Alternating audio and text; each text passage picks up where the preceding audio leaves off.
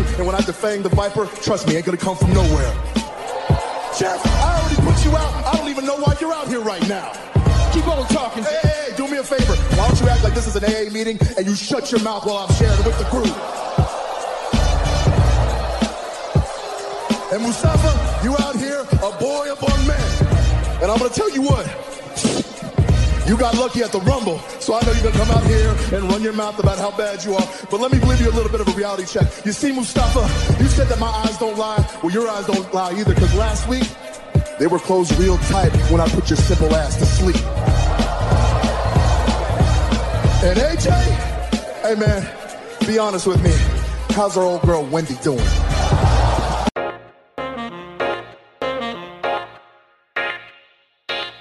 All right, and welcome back to the Clark Street Wrestling Podcast. It's me, Hafiz, and with me as always is Devin, and we are about to get into the Royal Rumble recap.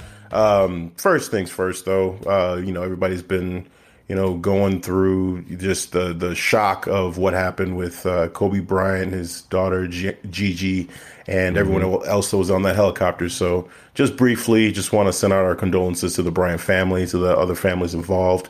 It's just a real tragedy what happened there just a little while ago, a couple days ago, actually. So, not going to go too in depth in it, but Devin, I know you just wanted to say a little bit too as well. So yeah, man, just thoughts and prayers to the family, man, especially to his wife, Vanessa. I don't even want to think about what I couldn't even imagine what she's going through, but most definitely because it's such a heartbreaking, thing that happened. So most definitely, man. So thoughts and prayers with the family.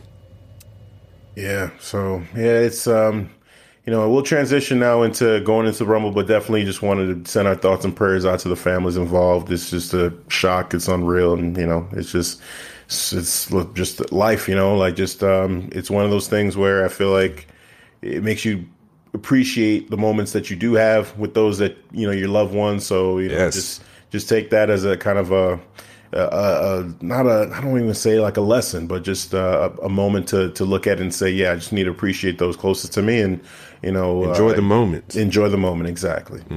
So, all right, so let's get into the recap here for the Rumble, and we when we talked a little bit ago through text message, I said I hadn't caught Raw fully yet. Well, I was actually able to catch up and see Raw for the most part. So we'll also have some talk about the aftermath of what happened. See, you surprising me now with this. You didn't say this in the pre-production meeting you had. I didn't even think about it just because we had talked about some other things, and I'm like, oh yeah, by the way, I might as well just tell you.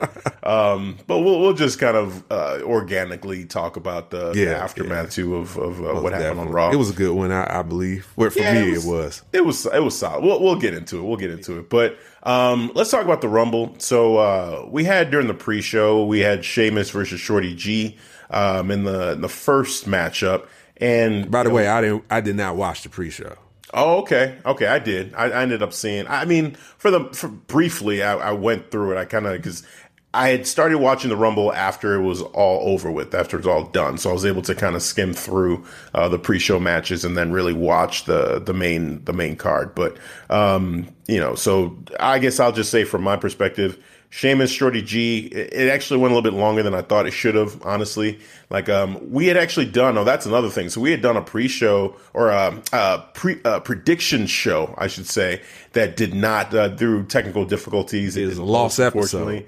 Yeah, it's a lost episode. It's, it's one of those things that's unfortunate. It happens. We had discussed it potentially, like for this matchup, that, we both wanted it to be short and sweet, to the point, and, Sheamus to, beat him cleanly and quickly. Did not go quite that way. Sheamus did end up picking up the victory, but the match went, a little bit longer than I thought it should for Sheamus's return. And I get it. They want to kind of build Shorty G a little bit too. And, they gave him a little bit of a time to work and to show that he's not a pushover. But overall, I felt like it went a little bit too long, but that's okay. Sheamus ended up getting the victory with the Brogue Kick and sealed the deal. So, it is what it is there. Well, that's good. I was afraid that, maybe like it would have went worst case scenario that he would have got like a a quick roll up. Yeah, on Sheamus. That would have been. I would have been really confused if that would have happened. It's like, are we gonna have this be a storyline for Shorty G and Sheamus going forward? Is this going to be a prolonged kind of feud between the two of them? I don't see that. I don't have any interest in that. So, I'm glad that he just got the victory and it was done. But yeah, no, your scenario right there that you just said, roll up pin, that would have been annoying. That would have been a little bit irritating, but it didn't happen that way, thankfully. So, and then the United States Championship match, Andrade versus Humberto Carrillo. Solid matchup overall. I had fun with it, but Andrade ended up picking up the victory, which, we had both expected that was what was going to happen. Mm-hmm. Humberto Carrillo, he's a young guy. He's got some good aspects to his overall character, but I feel like he's just not there yet as a character. And Andrade they're building him up, right? It feels like his title reign has just gotten started. So neither one of us really thought that there was going to be an upset there either. So any thoughts on that outcome? Oh man, I'm not surprised. That's pretty much why I didn't, or not. I did. I just wasn't interested in the pre-show from my point of view, because it was like, okay, I'm not really into seeing Sheamus and Shorty G go at it. Yeah. All right, that doesn't interest me. And then I already knew the outcome for Andrade and Humberto Carrillo's. Like, I knew that, so I think it was going to be a little bit too predictable. So that's the reason why I wasn't too keen on watching the pre-show. Yeah, you didn't miss much with it, really. I guess looking back on it, it seemed like I didn't. Yeah, just from you breaking it down. Hey, looking back at it, if I would have, maybe if I wasn't having other things going on to where I couldn't, like if I had watched it live, I don't know that I would have been paying attention to the pre-show. But with it all being done, I just kind of was like, you know what? Start from the beginning. I'm here. Let me start from the beginning. Okay. See, I watched it live, so I guess a slightly different viewing experience. Because when you watch it live, like you want to watch the pre-show, you got to sit through all that because you have the ability to just skip through all the commercials and promos and just go to the straight to matches. So yeah, full disclosure, I skipped through. I skipped ahead. During the matches. Yeah, so I was able to see it for the most part, but. I didn't sit through the whole thing, just watching the full match. But I got enough of it to get to see that it was both matches. They were what they were. They were what you expected. Mm-hmm. Short of, I think, Shorty G's, performance being more, they made it a little bit more even than I would have thought, even though Sheamus got the clear victory, but it just went a little bit longer than I thought it would. But yeah, so enough with the pre-show. Let's get to the main card. Yes, Royal Rumble. Yeah, the main card started off Roman Reigns versus King Corbin. General thoughts on the Royal Rumble, real quick. It was entertaining for sure. Okay. Royal Rumble. I always have a kind of a toss up of what's my favorite pay per view. SummerSlam, I think as a kid was my favorite. WrestleMania is always like one of those that you always love seeing WrestleMania. So I kind of don't even include WrestleMania when I talk about my favorite pay per view, but. SummerSlams are usually my favorite. Money in the Bank, as I got older, though, I think Money in the Bank became my favorite, especially with it being in Chicago for so many years in a row that it became my favorite. And then this year they didn't have Money in the Bank here. We had Survivor Series. But Royal Rumble, being what it was, I don't know, my experience with it kind of made it my new favorite pay-per-view, especially if Money in the Bank isn't going to be in Chicago anymore, just because there's so many matchups you get to see in each Rumble. So many returns you see, surprises, so many built-in mini stories going on. There's a lot. Yeah, there's a lot, and it's specifically those Rumble matches. The actual card itself, like the singles matches that they had on the card were good too, but really the Rumbles are what this is all about. I think they went maybe an hour each, each Rumble. It did, because it's a 4-hour show, so just about an hour each for both men and women. It really could have just been those Rumbles, and I would have been satisfied, honestly. Like, just the way that, again, the different matchups you get to see, the different superstars that show up, the surprises they have. It's like, this is cool, you know what I'm saying? So it's fun, and it's sometimes goofy in a way too, but it's just but it's enjoyable at times because enjoying the Royal Rumble for what it is. Just unpredictable. You don't know what's going to happen next, who's going to come out. So everything, all that mix, man, you're just enjoying that. I think it's the perfect pay-per-view for a casual fan also to kind of use as a launching point. If you want to get into wrestling and understand and kind of like just have fun with it, I think the Royal Rumble is the perfect pay-per-view to tell someone, hey, go watch this Royal Rumble. So, like, watch this week's or the last Royal Rumble that just happened. They can go into past Royal Rumbles too. But I just think that the format of the Rumble, the way it is, it's just fun. I think anybody, no matter if you've seen, if you're watching all the time and you're a hardcore fan or if you're just watching wrestling for the first time, I think the Royal Rumble is one that, even more so than WrestleMania, that anybody can jump into and say, man, this is kind of fun. Like, what's going on here? This is crazy. So yeah, I overall, that was my take on it. Okay. For me, man, I enjoyed the Royal Rumble. I thought it was one of the best ones in years for me. Like, I truly enjoyed the way they booked it. Even the matches were decent. It just, the Rumble the whole pay-per-view gradually got better.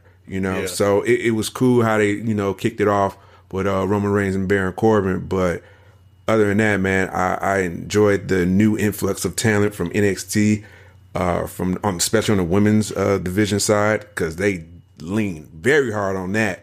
And man, hats off to Brock, man. I gotta give him some props real quick. So he had a good time. It's good.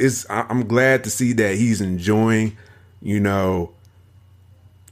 that pay-per-view. Not enjoying the pay-per-view, but working that crowd, just having a good time and make me feel good. So it was just great with that too, man.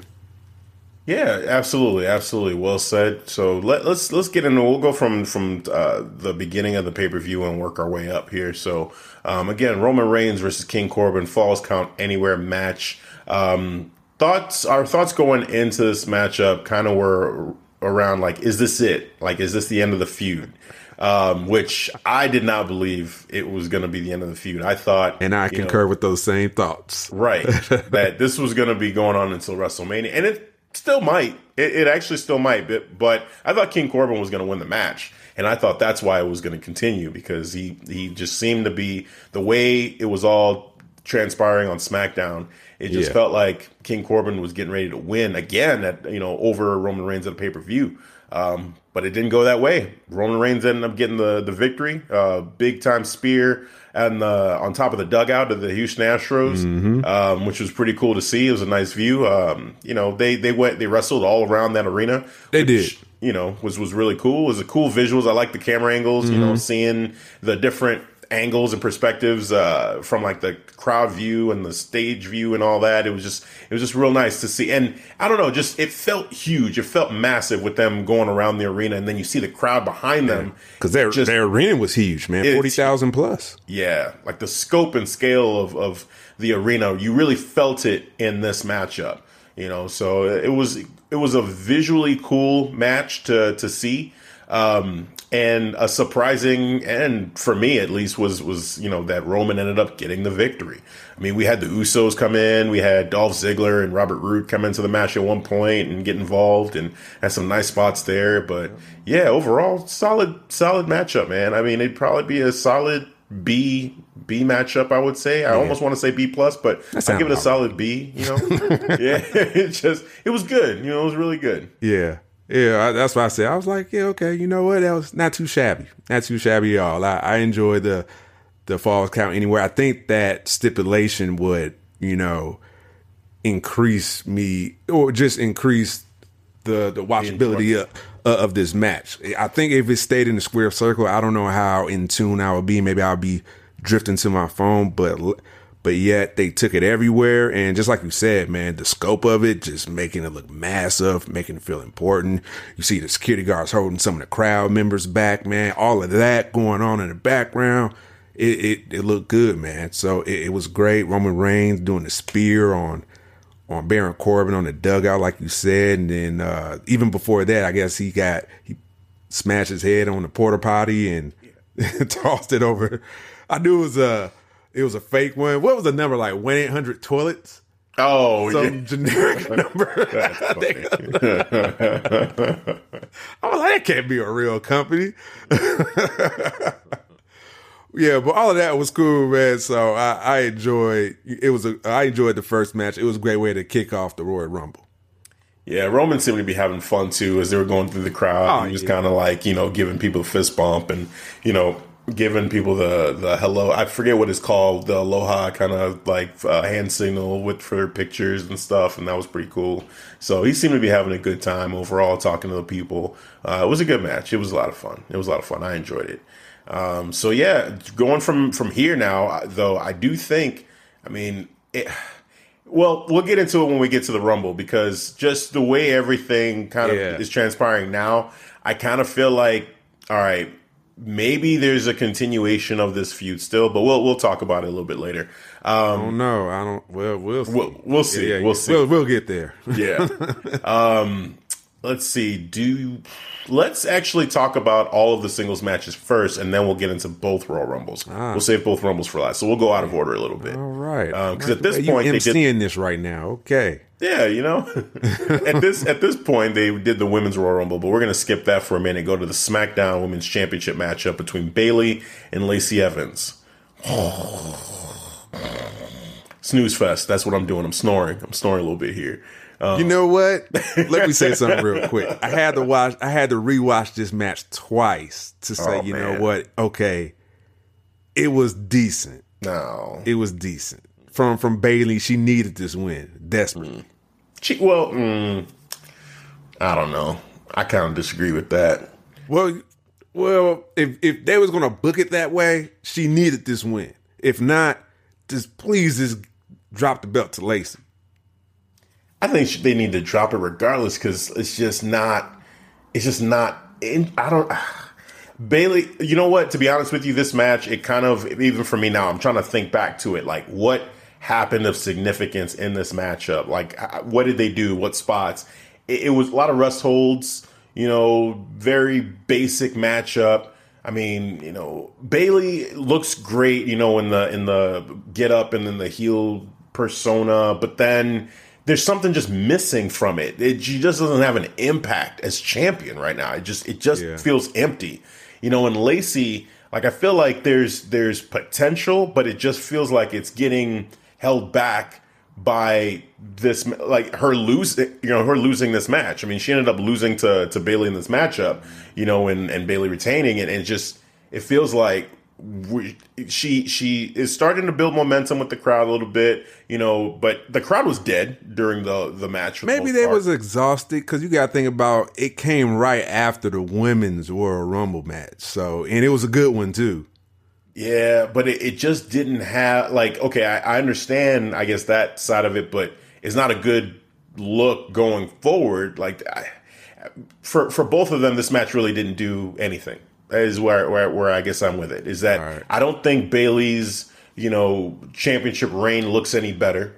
And I don't think, Lacey Evans takes that next step closer to being, a superstar in WWE. I think, Lacey Evans feels like she's getting there, but it's still like a work in progress. It feels like, or not, that's not even the phrase I'm looking for, but it feels like she's a rung down from being there, and this didn't help elevate her. Whereas with Bayley, it's like even though she's wearing the belt, she doesn't feel like a champion. No, it's just bizarre. True. Like, that's true. Like, and I think there just needs to be a change, like her to lose that belt and have a storyline without the belt, and let's start to build up heel Bayley without the title a little bit, just to see if this really works. Well, let me ask you this: does heel Bayley actually work? Like, if she didn't have that title, will her character actually work for you? Because for me, before this match, even I was thinking about, even if she didn't have that title, I don't even know that character works for me. Yeah, I don't have the answer for that, to be honest with you. I don't, because all I know is that right now the irritating part is that she's champion. Yeah. With the persona. Maybe if she's not champion, it's less irritating, and I can just kind of like have it be just a storyline in my head and not just like she's champion, and this sucks that she's champion because it's like nothing is happening. It just feels wasted right now. But if she was just another superstar, on the roster, and she's going through this transformation, then maybe I feel differently about it, and I'll give it time to kind of grow into whatever it's going to become. But there's this like yearning from me to want the champion to be more than what she is currently. And I'm not getting that, and that's the frustrating part. I actually think it's not even completely just Bayley and this character that's the problem. It's just the booking and just everything. I think it's the sum of all the parts that really makes this not work right now. I think it's the character too, man. I think it's all of it. I think it's all of it. It's just not like you said, like not just her, but it's everything. Like even her look, like that haircut style that look like somebody's mom, whatever look. Mm-hmm. It's not a good look for her, man. She needs something, I don't know, maybe shorter hair or something. I don't know, man. But if they're trying to go with this heel character, it needs to be more badass. It would be cool if it was more badass, but I'll step away too from the look because I actually don't even think that matters to me. To be honest with you, I get it from your perspective, and I respect that. That's cool. But for me, it's not even the look. For me, it's just the overall impact. It's like something is missing because I want something big now, and I'm not willing to wait for it because she's the champion. Like if she's not the champion, I think I would give it more time. I think I would give it more, time to be able to become what it's going to become. It can organically just kind of grow into what it is. But, since it's not there and she's champion, that combination just sucks. That's what's annoying to me. So yeah, that's just how I feel. I feel like, and maybe if Sasha was champion and Bayley was trying to figure herself out, as heel, I think that I would feel better about, because Sasha, her character is well established. Like, oh yes, her as heel champion, it completely works. And it feels like the storyline was really her and Lacey more so than her and Bayley. Well, it kind of shifted. I don't know if, stories are true that she might be possibly injured. This is why, she wasn't in Royal Rumble or just any more of the Lacey Evans. Right. Segments anymore, man. It just became more Bayley and Lacey. Yeah, it's just I don't know, man. I mean, Alexa Bliss, for instance, like if she was champion right now going against Lacey Evans, I think she just does so much better work as a heel champion. That would feel a lot better right now. There's so many people, like Asuka, Charlotte, like all these people, like especially Asuka, man. Right now, that's the frustrating part is that I feel like we could be getting so many better storylines for the championship right now. Yeah. But Bayley's character is just not there yet. And I don't want to say, hey, it's just the Bayley character, because I think it's so new, it's so different. Yeah, but I think it is though, man, because it's just not. I don't know. I don't know if it's just hard for me to believe her. Is that what it is? I just got caught up in the moment when she came out, when she first established her hero role and just cut the Bayley buddies and whatever. And I got caught up in the moment. But ever since that, it's like, I don't see it anymore. Well, I don't even see it as being caught up in the moment because I think that generally worked. The way that she did that, I think that was awesome. The her cutting up the Bayley buddies, like you said, and then turning heel and winning back the championship that night. And then basically telling the fans to go screw themselves, it worked. That was all great. And like you said, something happened after that, but I don't think it's being caught up in the moment. I think she genuinely had it that night. And now, it just feels like it's not sustainable, like I don't have the answer really for why it's not continuing to work. But I feel like part of the problem in general with her right now is that she's champion and the character I think is still maturing into whatever it's supposed to be. And so I think the two need to be separate. I think she needs to lose the belt and then we can not be looking at it as, hey, this is a wasted title reign. We can just look at it as, hey, it takes the focus off of Bayley now. Yeah, exactly. I hear exactly. Yeah. Give her some leeway to just kind of work this character, and then once she's finally got it, and the character is over as a heel, or if they figure out, you know what, this doesn't work, and let's go back to face, then she can go and figure out, okay, the title run there, one way or another. You're talking about the Bayley character go back to a face character? I guess what I'm saying is, if let's just say that she loses the belt, right? Yeah. And she continues to try the heel character, and the heel character just doesn't work. No one cares. Like, the fans don't care anymore. You can't just keep her as a heel.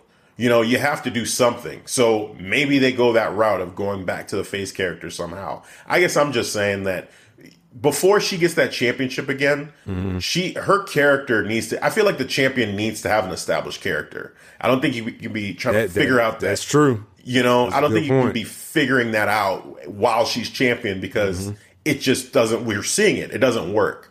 So yeah, that's just where it is. So.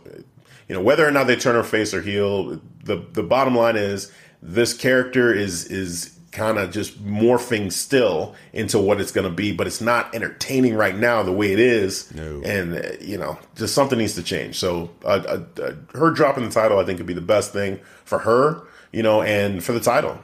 Yeah. Yeah, man. I think I'll learn to exhibit show some patience on this one. We'll see. Yeah, we'll see. I mean, I've got a theory about what's getting ready to happen to the road to WrestleMania, but we'll get into that in a little bit. All right. I would like to hear your hypothesis on this. Cool. So let's get into the Universal Championship matchup. That was the next match after the Women's Championship match after Bayley retained her title.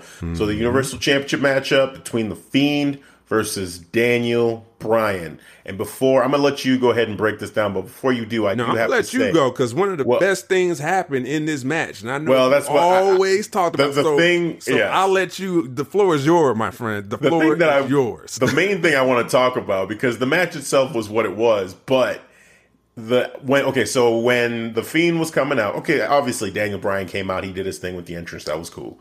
And then The Fiend came out, and, you got the lasers, the red lasers, the lights are out. I'm just anticipating. I'm like, okay, we're just waiting for them to turn the red light on, and then I'm, going to get up and go get a drink of water or something, and just let the match kind of go on in the background, because I hate watching the matches like that, the Fiend matches, that is. And then he was in the ring, and Daniel Bryan's in the ring, and the lights come up. And I'm like, wait a minute. What's happening right now? The lights are on? No red lighting? Are you serious? What's going on? But I wasn't convinced that there wasn't going to be red light at some point still. You got him, the announcer, he's saying, the challenger, Daniel Bryan, the champion, the Fiend, and I'm waiting for him to finish and to see if they drop the lights after he speaks or even after they put the straps on. I'm thinking maybe they're just waiting for all that to get done, and then they're going to drop that red lighting on us. And then they didn't do it. And then the match started, and I'm like, the lights are still on. Did they forget? Like, what's going on? But it wasn't until The Fiend started hitting Daniel Bryan in the back, and they started showing the marks on his back, that I realized one of the justifications for the light to be up was so that we could see the marks on Daniel's back. That has to be what it was. Because if you have that red lighting, and you wouldn't be able to see shit. You wouldn't be able to see it. It wouldn't. That the strap match loses its impact because we can't see the welts and the scrapes and the cracking skin of Daniel Bryan's back. So it was smart to even just for that reason to say we're not going to have the red lights. But hopefully they use this as a reasoning now, or as a way out of the red lighting going forward, and they just keep the lights on, because one can hope for. Yeah, it was just great to see The Fiend in the lighting and the regular lighting, to see Daniel Bryan in the lighting, to see the match in the lighting, to be able to see the moves clearly and just enjoy the match. Yeah, it was great. It was great to see that. The match itself was good. I wouldn't say it was great. I'd say it was good. I felt like Daniel Bryan. Well, here's what I think. I think The Fiend, the amount of time he spent whipping Daniel Bryan, I felt like it went a little bit long at times, and he got kind of redundant at times. Like Bray Wyatt's moveset is a lot better than what he showed, and I think maybe just the type of match that they were in, it kind of limited him a little bit to what he's able to do. So because I think I started thinking too much about him with the strap and saying, man, he's doing that again. Was there any point in this match that you believed that Daniel Bryan was going to win? You know what? Yes, there was actually. Okay. There was. Or I should say there was a point to where I really started rooting for Daniel Bryan to win. Towards the end of the matchup, he was getting really like into it, when he's getting the crowd into it. And I just felt myself saying, man, I really want Daniel to win. I really want this to happen. And The Fiend was selling for the most part to him, like he was actually, I was surprised the no sell really didn't come until the very, very end. Yeah. But he was really, or Daniel Bryan was giving it to him towards the end, and, he's doing the yes kicks, and, he hit the running knee and was going for that pin. Like he was scurrying. He was like hurrying up, trying to get that pin. Or the kicks mixed in with him hitting the belt or hitting him with the strap on the chest or on the head. And then he'd do the yes kick. Yeah. That whole time I'm like, maybe this is it. And the lights are on now too. Like, man, I don't know. Maybe they're kind of going to move away from the Fiend character a little bit. Who knows, right? And then it just kind of turned on. Like the Fiend just decided, okay, this match is over. And I think he caught him, it was like a choke slam, but with the mandible claw. Yes. He like slammed him down and it was over. It was just it. It's like Daniel couldn't do anything. I remember too, Daniel trying to like kick him or punch him or something. And the Fiend was just standing there taking it like, nope, this is over. I'm not selling you anymore. And just, like I said, mandible claw, slam, 1, 2, 3. That was it. Just definitively. And I was like, man, really? Like it was like he was playing with him the whole time. Yeah. Like there was no chance Daniel had, and the Fiend just wanted to let him think that he had a shot until he was good and ready to just finish it. And that time came, and he just was like, okay, I'm not selling anymore. Yeah. So yeah, it was, like I said, it was fun to have the lights on and to be able to see a match with the Fiend finally.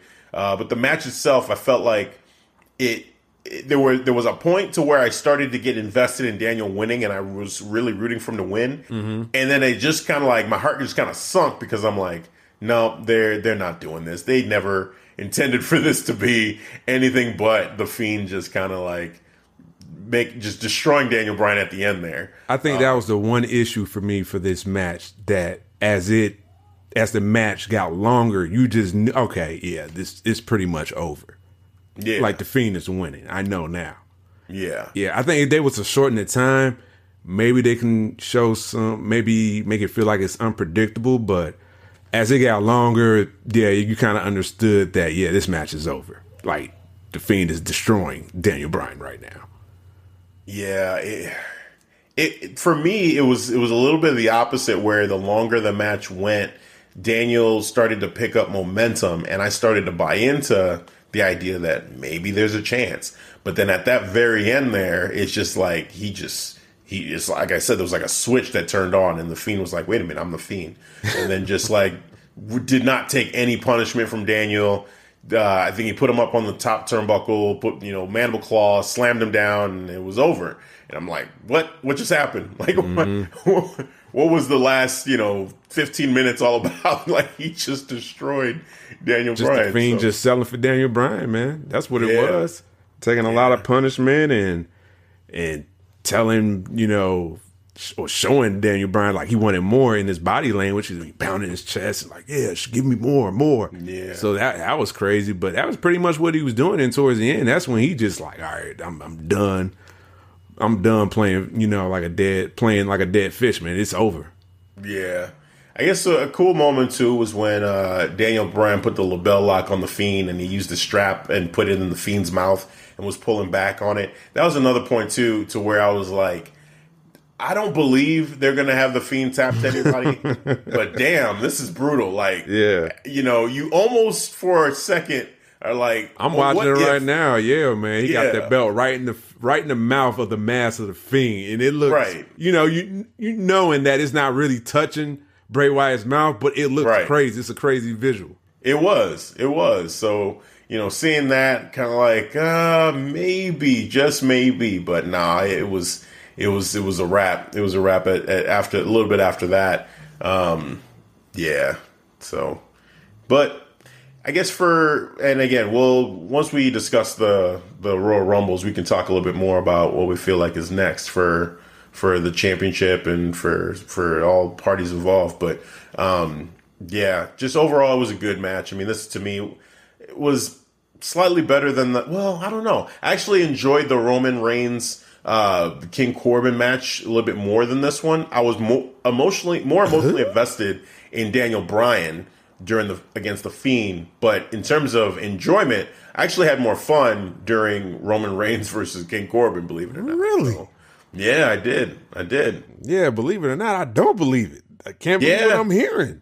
Yeah, I did. That Roman Corbin. Reigns, yeah. King Corbin. Well, it's not even because of him. Corbin's crew. Falls count anywhere. They were all over the place. You had the Usos involved a little bit with the Robert Roode and Ziggler. It became a little bit of a brawl. They had fun with it. Like it was fun. It was a fun matchup. Whereas this one, it felt like by the end of it, I felt like I was toyed with. I felt like they really they played with my emotions and just, okay, Daniel had no chance. And emotionally, I was more invested in this matchup. Not in the beginning, I thought Daniel has no chance. And then you see the Fiend just destroying him, and I'm like, oh my God, this is hard to watch. Like, I'm tired of seeing the Fiend whipping him in the back. Just like, let's just stop that. And then Daniel started to fight back, and I'm like, okay, cool. And then he, we just talked about it, did the LeBell lock with the strap. That looked cool. And then, Fiend just kind of got up and was like, no more. And you could see it on Daniel Bryan's face, too. He was like, okay, this sucks. You know what I'm saying? Like, and then he tried, one last flurry. He tried to hit him with the strap. The Fiend wasn't selling. He put, mandible claw on him, choke slam, or mandible claw slammed him. I don't even know what you call that, but he just slammed him down, pinned him 1, 2, 3, and it was just like, wait, what? And he had to get carried off. Yeah, that was it. I mean, he got had to get carried off in the beginning, but then, was like, no, I want to walk into my own power, and kind of like stumbled to the back on his own 2 feet. But yeah, it was, it was what it was. It was what it was. So, but yeah, that's my take, man. I think that Corbin Roman Reigns match, man, was more fun for sure. Yeah. Saying that. Yeah, I gotta say for sure. Corbin's the Fiend, true. Hey, it's not a hot take, but because we've talked about it. But the Fiend character is honestly getting boring. To be real, like it's just, I don't know. I'm not feeling that emotion from the matchup against Finn Balor is gone. Like that, it's not the same. It's not what it was before. You know, like I don't get into it like I do. The entrance wasn't that great. I don't like this belt at all. It looked kind of goofy, him having a belt and it's sitting on top right on his, he's having it hanging around his neck and it's kind of sitting on his chest area. So I don't know, man. To me, the aesthetic look of it just look kind of goofy. Yeah, it just doesn't look cool anymore. I don't know. Like I like him wrestling great. You know what I'm saying? Like I'm all about it, but just overall, I'm just kind of bored with the Fiend character. It's been overused, and Bray Wyatt. We've talked about this. The Mr. Rogers Bray Wyatt is actually far more interesting, than the Fiend character. It's so much more interesting. They need to make that switch and just say, "Hey, got some layers to that character, man." Yeah, and then use the Fiend when you need him. You know what I'm saying? Like that would make more sense. Yeah, man. This here, just like him just. At the end, he didn't bury Daniel Bryan, but the no sell at the end, I was just like, oh, God, come on. Like, really? That's the Fiend. That's what he does. Like, he can't... He got one gear. When this and what he did to Seth, too, I feel like, back at Crown Jewel, like, he should just never lose, ever. Like, I don't see how you make a Fiend loss make logical sense. Like they've not unless you take the mask off of I think we was doing predictions and we were saying we was trying to predict, all right, how will be a way that Daniel Bryan can win. Like maybe the Fiend mask, that's the power right there. If you take it off and he'll revert back to his Mr. Rogers persona. Yeah, that could be, because the rabbit character, it seemed like he was about to tell Daniel Bryan, like, here's the trick to beating the Fiend. So maybe they really do use something like that to say, hey, that mentally, he reverts back to that Bray Wyatt, Mr. Rogers character if he doesn't have the mask on. So the trick to beating him could be to forcibly find a way to take that mask off, and then he's no longer OP. Because right now, the Fiend is so OP. OP as shit. There's just right. It's just no way, man. He's like One Punch Man. Like it's a joke. Man. Like he's just playing around with you. You know what I'm saying? It's just One Punch Man. That's an anime for those who aren't following. Yeah, I just threw in that anime reference. Another thing I just can't get into because it's just too damn OP. But that's exactly.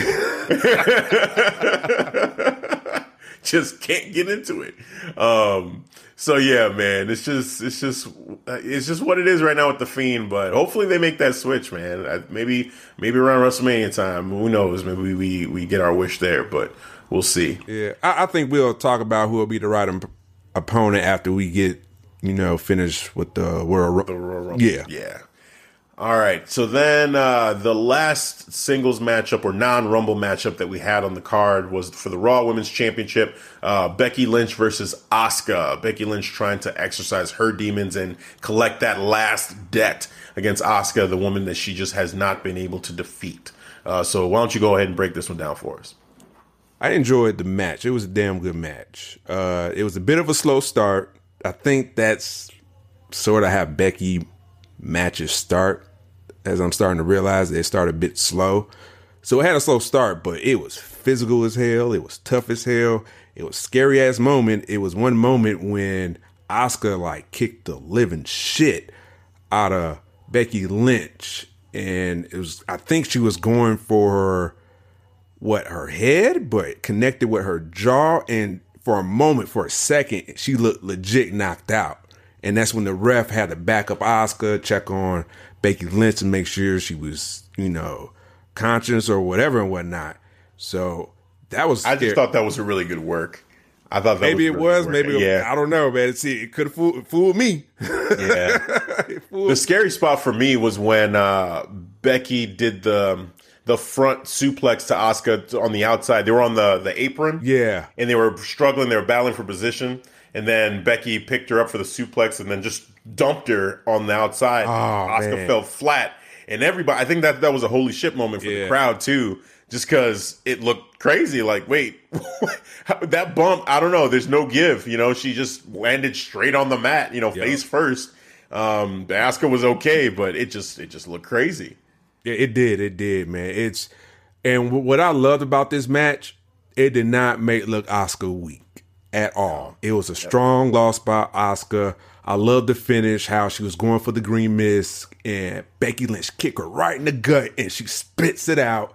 By the way, I love the slow motion replay on that because when she falls down, you see it kind of ooze back up into her eyes. I'm like, oh my God, that looks sick as hell when I saw that, man. So whoever saw that replay, look at the replay. It looks pretty sick. But it was a great finish. You could see how Becky Lynch was excited, acknowledging Asuka, giving her respect. You know what I'm saying? I'm like, oh man, this was a great match by Becky. Yeah, overall, both women did a great job, phenomenal job. One of the best matches that Becky's had, as champion, period, I would say. And Asuka's Asuka. Asuka's a beast. She's awesome. She's always fun to see Asuka. And this new green mist, just persona version of Asuka is just like another wrinkle she's added that's made her even cooler, which I wouldn't have thought she could have been any cooler than what she already is. So, it's just amazing that she was able to. I really love her promos, man. Like, it's Japanese, but man, it's, she talking shit. You just love her charisma. Like, baka, baka, baka, baka. Just, I don't know what that means, but hell, it's something important. I just catch easy peasy. Yep. She just keeps saying that. Easy peasy. Like light work. Light work. Yep. So yeah, man, she's great. But yeah, overall, man, this matchup, awesome match. Both women did a phenomenal job, I thought. I had a lot of fun with this one. I'd say of all the singles matches that we had on the card, yeah, this was my favorite one for sure. Yeah. This was my favorite one. This was the best. This was match of the night for sure. The storyline going into the matchup too really helped because you had Becky Lynch kind of really selling like, hey, this is something that's weighing on her. She was talking about not even wanting to resign yet until she got this matchup because the executives were trying to protect her and keep her away from Asuka because all the, she's on all the trucks and the billboards and everything. Like she's the cash cow. But so I just love that story going in. And yeah, there was that part too, like you said, when they were talking about Becky being knocked out potentially. It looked like the referee was getting ready to throw out the match, but then Becky grabbed the referee and was like, no, don't you stop the match. So that was kind of a cool moment, like a cool dramatic moment for the storyline. Another reason why I kind of think it was a work, because I feel like that was kind of like, a nice, it was almost too perfect to where she would be, unconscious and then conscious and then grab the referee and be like, no, don't stop the match. I'm like, yeah, okay, this is. Spidey senses were tingling, huh? Yeah, I'm like, this isn't work, but damn, it makes for good drama. So I'm enjoying it. I loved it either way. Overall, just great job by both women. And Kairi Sane on the outside being super animated and really, just being that extra element to the matchup on the outside to make you think maybe Becky won't win this because, Kairi may get involved. So the deck was really stacked up against Becky, but she came out the victor and she looked great doing it. And like you said, Asuka looked great, in the loss. She looked strong. Becky kind of gave her a nod of like respect at the end too. Like, okay, I see you. I beat you, but I still respect you and have that healthy respect for you. That you're dangerous to me. So it was great, man. Great performance by both women. Well said, man. I got nothing more to add to that. Cool. Well, then let's get into the Royal Rumble matches. The two respective ones, the men and the women's, 30 women and 30 men battle Royal Rumble, I should say. We'll start with the women's Royal Rumble and go from there. So, going in before in the weeks leading up to Royal Rumble, they were talking about 10 superstars from Raw, 10 from SmackDown, 10 from NXT. At least that was the rumor. And then it kind of got debunked a little bit, when they were putting the graphics of who was going to be in it. There was no one from NXT. So I think we both were kind of thinking maybe that wasn't going to happen, or at least I was. I'll speak for myself on this one, that I was pretty much thinking there wasn't going to be anyone from NXT anymore because they weren't showing anyone in those graphics for both the men and the women's. Oh. So then, number one comes out. It was Alexa Bliss. I'm like, okay, that makes sense. Alexa Bliss being number one. She's a former women's champion. She's probably going to have a long run in the Rumble. That was cool. Then number two comes out, Bianca Belair. And I was like, I literally was shocked. I jumped out of my seat. I was like, me too. I was like, oh, shit, number two? Yeah. And bro, she looked like a megastar coming out of there. She was on that moment. That was a superstar making performance she had. Yes. Oh my God. Yeah, definitely. She's a beast, definitely. Bro. She stood out. She had 8 eliminations in the set Rumble. the record. The record. Well, we'll talk about the record here in a second because that it was interesting what happened later on. But so 8 eliminations. She owned it. She owned the moment. The crowd was really buying into her, man. They was all cheering. I was. It was just a great look for her, man. Yeah. So awesome job for Bianca Belair. A couple other notable ones here. So Lana and Liv Morgan went at it a little bit. As soon as Liv Morgan got in the ring, Lana was already there. Liv Morgan knocked her out of the matchup, and then Lana was pissed off. She pulled her off of the top turnbuckle, so they eliminated each other. Yep. I thought that was an interesting moment for both of them, specifically for Liv Morgan. Also, just as a side, just real quick, I think they need to change up the aesthetic looks of those two women on the roster, Liv Morgan and Lana, because if you're a casual fan and you're just like hopping to watch them, just watching them, you would think Lana, how she's dressed, is the face character, the good person, and Liv Morgan is the bad person. Just the way how she's dressed alone. because Liv Morgan's in that all black, similar to like maybe a Catwoman outfit. Well, here's the thing. That's what I was just about to say is I wanted to see what you thought. Did you think it was Psylocke or Black Cat from Spider-Man? Because I'm trying to figure it out. And like the rings around the leg is definitely Psylocke. That's 100% Psylocke. Oh man, look. yeah. But then the blonde hair with the black cat suit thing, So we was on the same wavelength on that one. Yeah. I was like, that's Black Cat from Spider-Man. Like that's totally Black Cat. So and honestly, I dug it. I actually love that look. I love it. Yeah, I'm saying that can be confusing to the casual fan. That's like my nitpick. Like, to me, I'm not confused because I know, like, I'm a diehard wrestling fan. But to the unknown, they would just think, well, this is a bit confusing. Why she's not the good person? She got like the star, almost similar to a Captain Marvel colors from Yeah. I mean, but I guess as soon as Lana opens her mouth, you know she. Well, yeah. Like if you're watching for even 5 minutes, you're gonna get it. That's a good point. That's a good you know point. what I'm saying? Yeah, like everyone should stand up and cheer for me. Like okay, I'm the best wrestler in the entire world. Like what is going on? What is happening? I think she even said, like, I'm the best in WW. Like, she even said WWE. She said, like, WW or something. I'm like, wait, what? Lana, finish your sentence. Like, what's going on? WWE. Like, come on now. But yeah, no, as soon as Lana starts speaking, you get it. So I'll push back a little bit on that. I feel like I actually loved Lana's attire overall. Just, it fits her, like, wanting to look like she's everything. Like she looks like she might be the best wrestler in all of sports entertainment just by the look. You know what I'm saying? Like if you never saw a wrestler wrestle, you would say, okay, she's a superstar, right? Yeah. And then she starts wrestling and then she starts talking. And you're like, oh. She's just kind of a jerk. You know what I'm saying? Yeah. And she's over embellishing what she actually is. So, you know, I kind of get why they would do that kind of look for her. For Liv, I think they're still trying to figure it out, or Liv's still trying to figure it out because she was doing the whole like Harley Quinn thing for a little bit, you know. But then her and Alexa Bliss kind of both have similar traits, so to make her a little bit different, maybe they're trying to go with this look now. But I loved it. I love the look. I just I feel like they're still kind of figuring it out though. But we'll see. But overall, I mean, I really loved both of their looks in the Royal Rumble match, and it followed up. They followed that up on Raw too with the same. I think they wore the same exact. They thing did. That they wore same in the Rumble. Yep. Yeah. So, but yeah, other ones to mention. Let's see. Candice LeRae was in this, which is awesome from NXT. Mia Yim was in it from NXT. Man. Dakota Kai was in it. I wish from I was NXT. there to hear her music because in the South, that's like a Southern that beat right there. That's like a Southern Houston type of music. So if people just bumping with that, man, like, love to be there.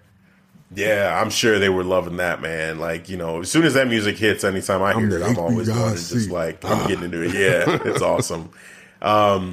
So it was interesting. Dakota Kai, I just wanted to touch on that real quick. So Dakota Kai and Tegan Nox were both in this, but they weren't in it at the same time. No. So for anyone watching NXT, it's kind of like, oh man, I wish we could have seen that at least for a moment. And maybe like one of them, just like they did with Lana and Liv Morgan, for it to be quick like that. I think I would have accepted that too for this situation as well, to see Dakota Kai and to see Tegan Nox both in the ring for just a moment, and then, you know, they either both get tossed out together or one tosses the other one out. And, you know, I know it would be redundant to do it again, but I feel like for any NXT fan, it would have been acceptable because there's no way that they would both last if they're both in the ring at the same time. It would have made sense.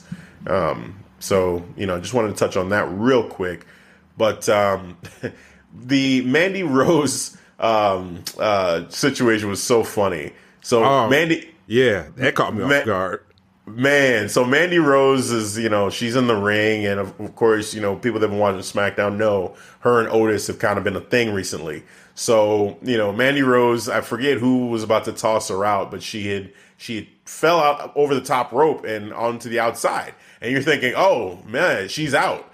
But you can see the crowd; they're kind of like, "Oh my god!" Laughing and pointing cheering down, pointing. Right, like what's going on? And you see Otis is laying on his back, and Mandy Rose fell on top of Otis. And at first, you're like, where the hell did Otis even come from?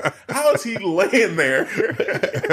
So it's just a hilarious sight. And then he does basically body presses her up to a standing position. She stands on Otis using him as a platform so her feet don't hit the ground and gets back in the ring. Later on, she got tossed out again, but Otis caught her in midair. I think Sonya Deville accidentally hit her out. She didn't. That's what it was. Sonya actually in pre-show had said that if it came down to her and Mandy Rose, she would jump out on her own because she would let Mandy Rose win because that's the type of friend, that's how deep their friendship goes, that she would sacrifice herself for Mandy. So, and when she said that, I'm like, is she really mean it, or is she about to turn on Mandy? What does she mean by that? But this was clearly an accident, though. She didn't mean to knock her out. It set up a little story, though. Maybe it would be a rift between the Fire and Desire because of Otis. 100%. I think that's what's about to happen. Yeah. I am rooting for this Mandy Rose. I am too. Otis relationship. Like, just come on. We all want to see it. Yes, I want them to go with that. I don't want her to be using Otis. I want her to legitimately, be in a thing with him. I think that would be so cool. And she could be a face with that too. You know what I'm saying?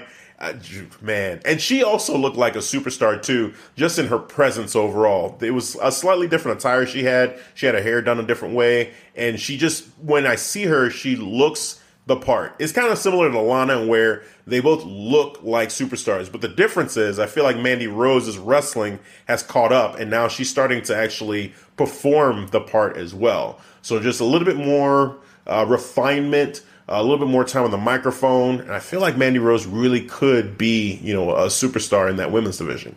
But yeah, man, I'm rooting for that. I was wondering if we was going to get any more segments with Mandy Rose and Otis, because we didn't really get anything from the Go Home show for SmackDown. I was like, oh man, that kind of got me down a little bit. I was expecting a little Otis and Mandy Rose action, but that didn't happen. But here we had an unpredictable moment. I'm seeing Mandy Rose rolling out, and I'm like, oh, yep, like you said, she's out. It did. They just shoot right to the camera, and bam, they're right there. I'm like, oh my God. I'm laughing. I'm like, oh, this is great. This is awesome. This is perfect, because this is like such a feel good moment right there. Yeah. Yeah, man, it was awesome. It was an awesome moment. Definitely one of the highlights of the show overall. Let's see. Naomi made her return after a long hiatus from. That pop was huge. Yeah. It was huge. They were really all about Naomi coming back, so that was awesome. We had NXT UK superstar Toni Storm show up in the matchup, which was awesome. Then a couple of ones that I did not expect at all, like Chelsea Green was there. Xia Li was there. Yeah. Shotzi Blackheart was there. Mercedes Martinez was there. Like, there were so many. I mean, if I count this out right, let me see. 12. I counted. 12 NXT, or you count NXT UK? I counted, including UK. That's 12. Okay, so which was just Toni Storm, basically. So 12. Yeah. So it ended up being 12. They had the almost biggest nearly half. Cards. Yeah, man. Yeah. So, hey, I'm with it. That was great to see them have that kind of showing at Royal Rumble. That just shows you how the talent is for the women's division, NXT. Yeah. Yeah, absolutely. It's deep. And pretty much all of the women that showed up, for NXT, from the NXT side, looked like superstars. I'll say there a couple of them, like Xia Li, I almost forgot she was there, to be honest with you. Like, she still has a little bit of ways to go. Her wrestling is good, but I feel like she can sometimes be a little bit out of control with the martial arts. Like, she had that one almost disastrous kick that what was it, Aaliyah, when she kicked her in the face and her nose exploded, basically. Oh my God. That was scary. It ended up being a work, though. It was? Yeah, that was a work. Wasn't she bleeding though? No. That was all work. They needed to take her out because I think she was going to. What was it? I forgot. But I remember hearing the story on that though, or reading the story. Really? Yeah. Wow. I was surprised by it. I'm like, oh shit, that was a good one because it got me. Huh.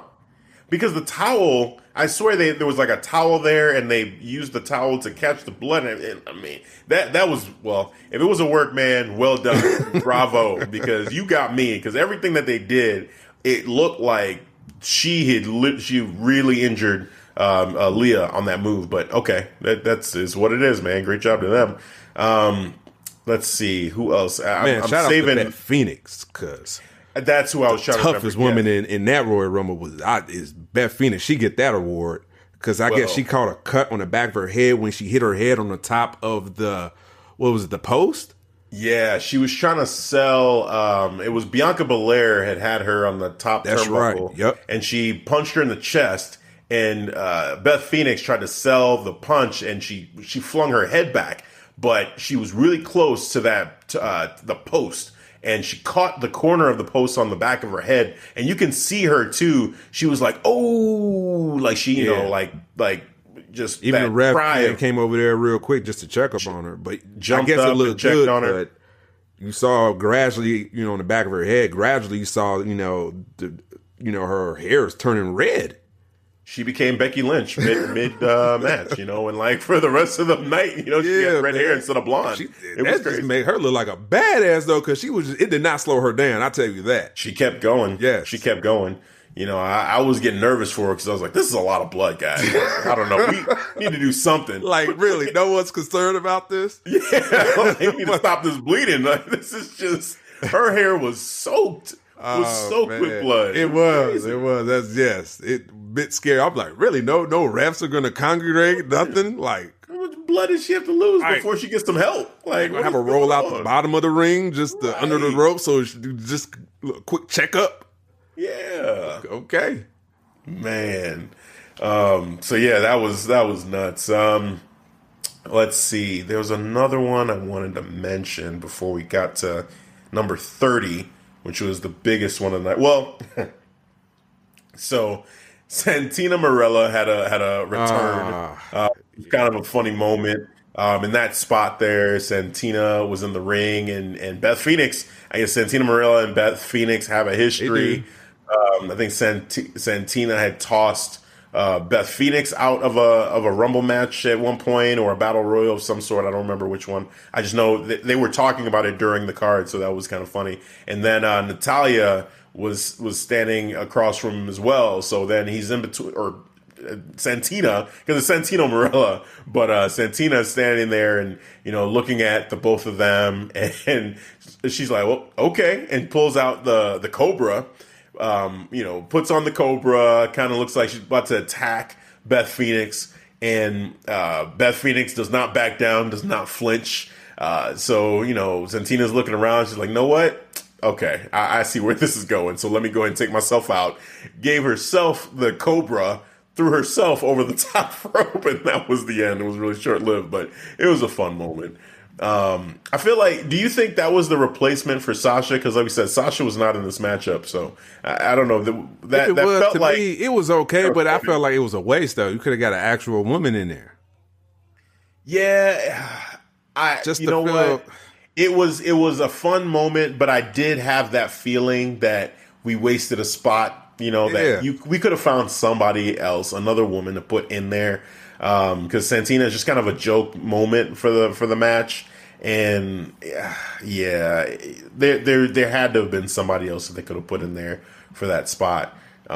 Even with Sasha out of it, just to give someone else a moment, especially that late into the Rumble too at 29. Maybe if it was earlier on, you wouldn't really feel as kind of like disappointed in that use of the spot. But I agree. Like at the end of it, I was thinking to myself, there had to be somebody. There had to be somebody that we could have thrown in there that would have just made it more worthwhile. Some of it I think is limited by injury. Women at your disposal, like anybody. Yeah, but as I'm thinking about like Ruby Riott.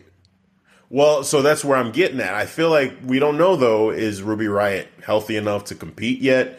Ember Moon is another person I think about, but hurt, yeah. You know what I'm saying? So it's just, even though I'm thinking the same way you are, if you really think about who they could potentially put in there, the names that immediately pop to mind are ones that as people that's hurt. Now, Rhea Ripley potentially, right? Like, do you throw her into this? That would have been cool to see her in the Rumble. I thought that would have been perfect because, let's just talk about that, about the end, about Charlotte. Well, let's get, okay, so past Santina Marella, because I'm trying to see who else. Okay, so leading into where we're about to go, we had Shotzi Blackheart in the match. At this point, already I'm thinking, okay, you've got all these NXT superstars, and now you have Shotzi Blackheart, who has, she was in the NXT Battle Royal, which was similar. There's somebody out there who has payback probably on their minds for Shotzi. And sure enough, number 30, it happened. Shayna Baszler ended up being number 30. So leading into what you're about to say. So where were you going from there? I was just saying that, I think they had a real opportunity. I don't know about Shayna Baszler going over. I don't think I would have did that. I think I would have used Rhea Ripley and set up, call it fantasy booking, but I think the perfect match you can do is Becky Lynch and Rhea Ripley. For Mania? Yeah, for Mania. I think just the way Becky Lynch, she's the face of the company, of WWE. She's been on this upward trajectory now, and you have Rhea Ripley, somewhat of similar, starting to become the face of NXT and really on an upward trajectory. And they did. Well, they didn't have any, any face-to-face moments, nothing like that. But I think they had a perfect opportunity right here, though. Yeah, I mean, so the person we're also omitting here is that number 17, Charlotte Flair, came into the matchup too, and this was, when we were talking about who we thought was going to win this matchup, we tried to find a name other than Charlotte Flair, and at the time, again, we didn't think NXT was going to be a part of this. Shayna Baszler on NXT television was talking about she wanted to be a 3-time NXT Women's Champion. So using that information, you're thinking, well, Shayna's not going to be in it. She's not going to leave NXT and go on to, Raw or SmackDown to go to WrestleMania if she's talking about being, a 3-time NXT Women's Champion. So the logic there was, it kind of seems like maybe Charlotte Flair, because all of the buildup they did for Charlotte, and you're looking at the field when it comes to the Raw and SmackDown talent, it just didn't make sense for any of them to go over Charlotte. So we had both picked Charlotte. But once this all started happening, I'm like, man, Shayna Baszler, then she's in it now, and Charlotte's there. I'm thinking Shayna's going to win. Now, to your point, putting Rhea Ripley in there and having Rhea Ripley versus Becky Lynch, I could see the logic for that. I honestly, though, looking at it, Shayna Baszler is the match that I would make. Shayna Baszler versus Becky Lynch, because you have the story built in already. I mean, Shayna Baszler, won that matchup at Survivor Series. And then Becky Lynch. But when you think about it, is that a WrestleMania matchup, though? I think it is, absolutely. It's definitely a WrestleMania matchup because, one, it's Becky Lynch, the face of the company, and she talks about having debts to collect. Well, you have Shayna Baszler, one of the friends of Ronda Rousey, and you had the promo that she was cutting saying, "I'm not Ronda Rousey," and they had that face-to-face for Survivor Series, and she won that matchup, that triple threat between her and Bayley and Becky. So I feel like Shayna, has momentum, even though, she just lost the NXT Women's Championship to Rhea Ripley, but overall, when it comes to the WWE side, she could come in and immediately say, "Hey, you haven't beaten me." That's the trend. That's what Rhea Ripley did to her. That's true. And you've been doing all this and dominating all these people, but you haven't beaten me. And here comes Shayna Baszler, and she can say the same thing. I was in a match with you and Bayley, 2 of the 4 quote unquote horsewomen around here, and I beat both of you. So this, as far as I'm concerned, I'm the queen here. Like, I'm the main, superstar here, and you haven't beaten me. So I see a great build potentially for that matchup at WrestleMania. And that's how I would have booked it, just because, again, you have the story built in. I feel like you have to pay that off because Becky took it a certain type of way, because at the end of that matchup, if you recall, that's true, Becky attacked Shayna, and she stood over Shayna holding her belt. Yeah. Still talking smack. Exactly. Yeah, that's true. That's a good point. That's that's possibly what we can be building too. Yeah, and so let's get right into it. So the final two ended up being Charlotte versus Shayna Baszler. Now, at this point, I'm going to ask you, who did you think was going to win once it got down to those two? Charlotte. Okay. No question, yeah. Charlotte. As soon as it came down to those, I'm like, it's Charlotte. I know. Like, they can tease me if they want to, but it's Charlotte in the end. Because it's Charlotte. I thought they were not going to have once, because I think, again, when we were talking about this beforehand, I think what I was saying is if you were going to have Shayna or Ronda there, like if we knew they were going to be in the match, that's who I'd be picking, because I feel like that's where this is leading to. Mm-hmm. I wouldn't have picked Charlotte, but because we didn't think they were going to be there, I picked Charlotte. Now, seeing them the last two, I really thought Shayna was going to win that match. I really thought that Shayna was going to find a way to toss her out.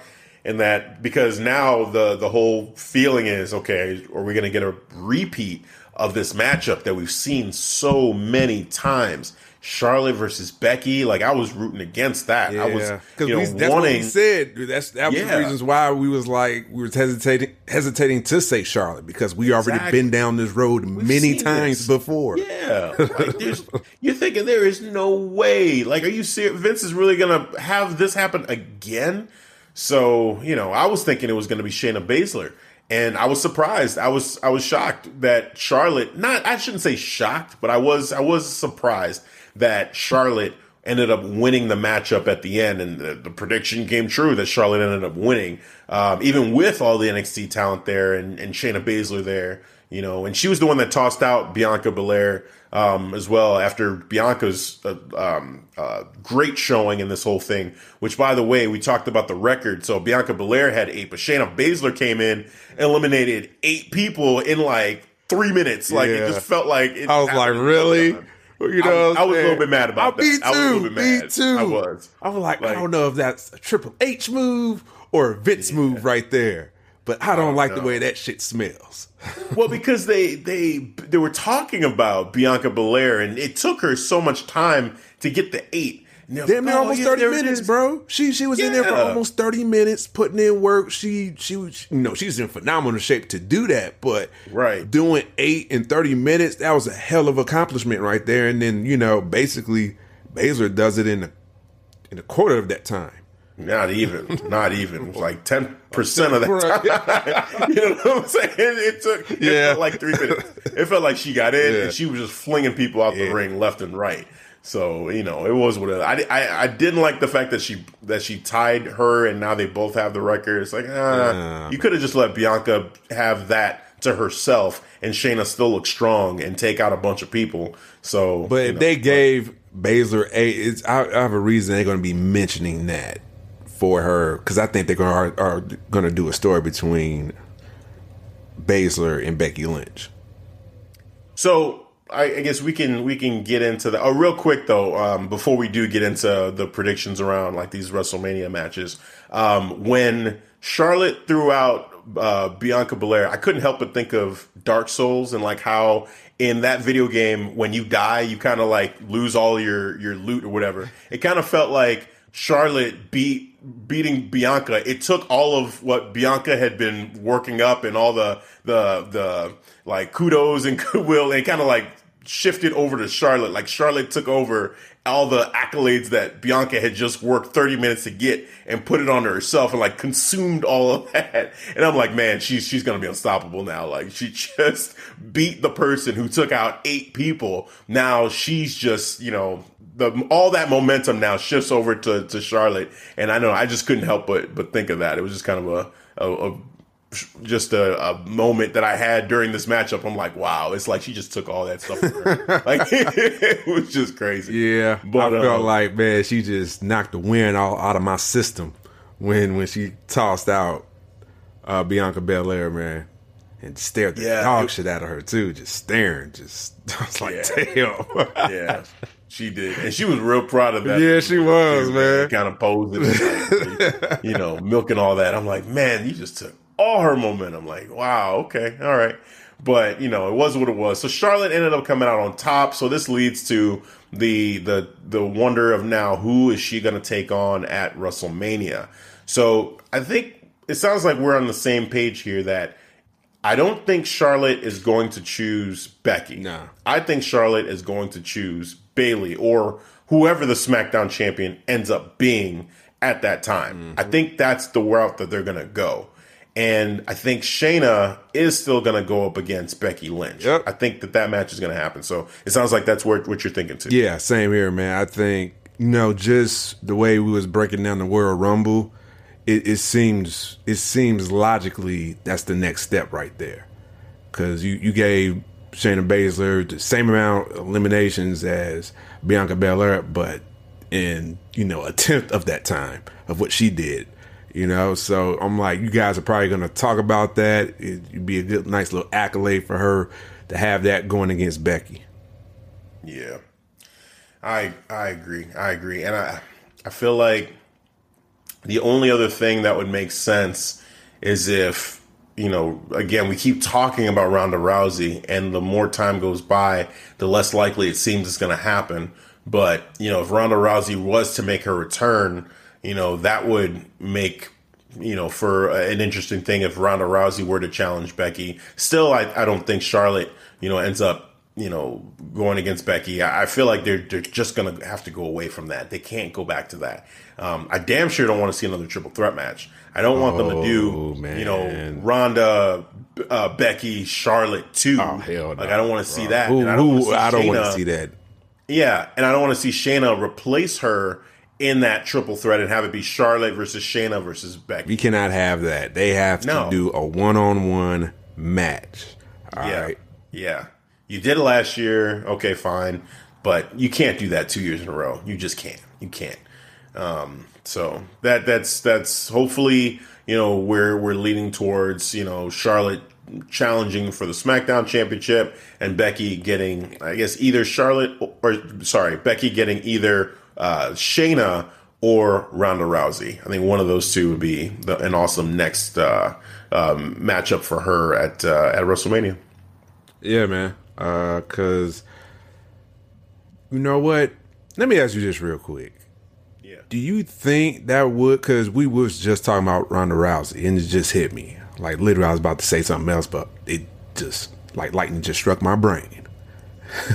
Do you think Ronda Rousey will use that opportunity to come back and basically help Shayna Baszler get the title off Becky? No. You don't think they'll do that? No, I think if they went up against each other at Mania, I think it's going to be clean. I don't think Ronda will make an appearance there. I think, honestly think if that happened, maybe like the night after WrestleMania, maybe that would be a thing maybe that's when she would show up. Maybe I just feel like it would take attention away from the matchup and turn it into something else. And I don't think they would want to do that at Mania. Before Mania to use it to help build up the matchup, sure. But at Mania right then and there, hey, Ronda Rousey's back and she, helps Shayna win and a heel turn or whatever. I don't see it. I don't see that happening. But, I wouldn't completely rule it out. I'd go if I were betting on that, I would bet against it. You know what I'm saying? I wouldn't like the odds of that happening. But anything's possible in WWE. Yeah, don't put any idea past them because they'll just might do it. Yeah.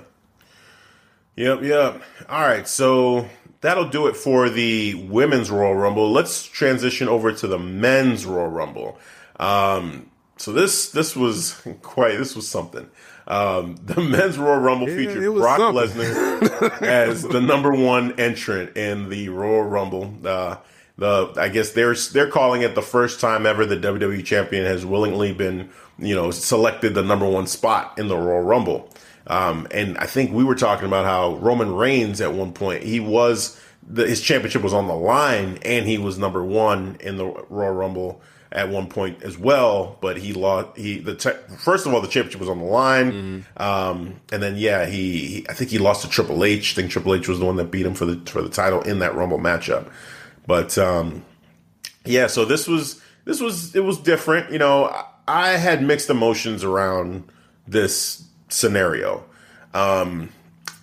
Brock being in there, on one side of my brain, I'm thinking this is kind of interesting. Just, you know, Brock is a beast, and so I guess I could believe that this would happen, right? That one after another, you know, superstars would show up and Brock would just toss them out left and right. Like he would just dominate. You know, I think it was 15 guys. Is that what they said?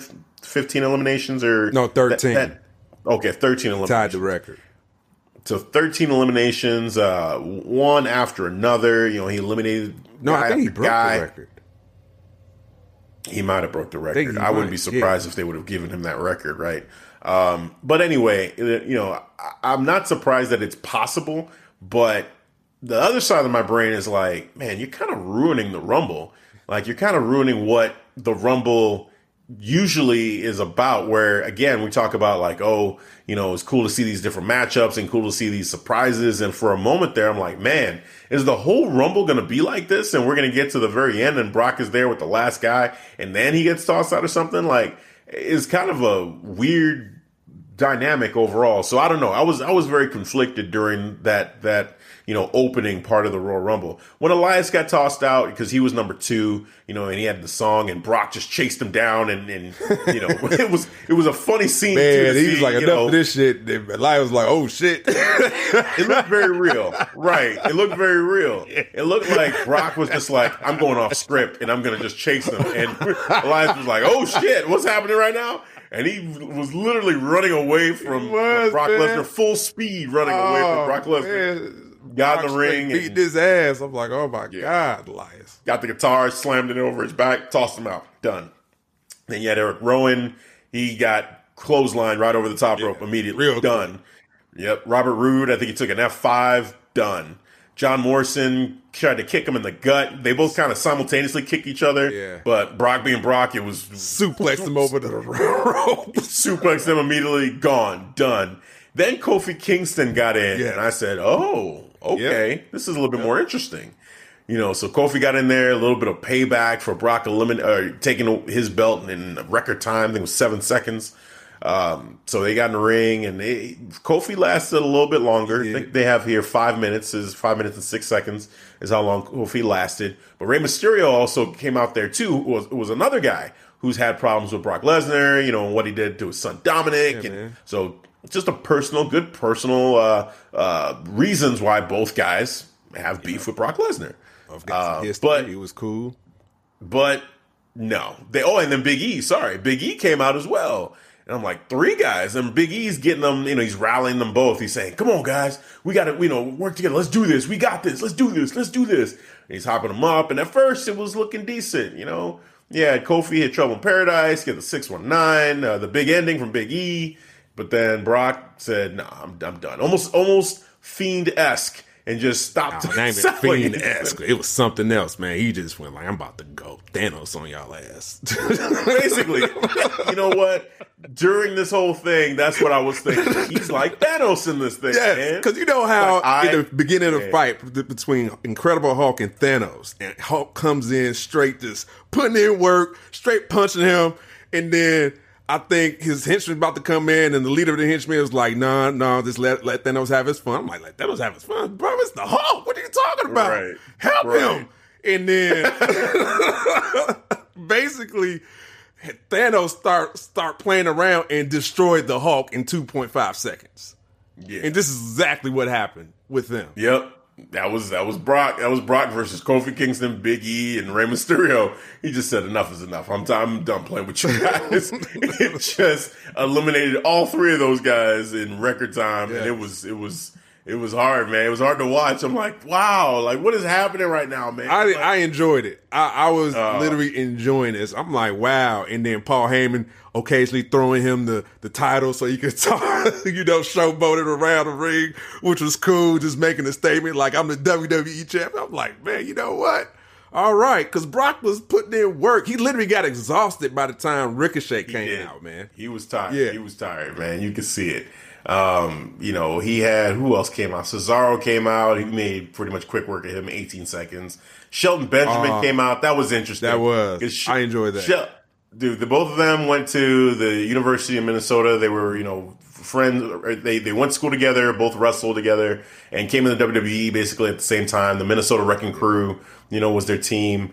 And, Shelton gives Heyman a hug. Heyman's like, it's great to see you. And Shelton went in the ring, and Brock gave Shelton a hug, and they were both kind of like waiting for the next competitor. It made it seem like they were going to work together to eliminate guys. And then Brock just kind of side-eye looked at him like, nah, just kidding.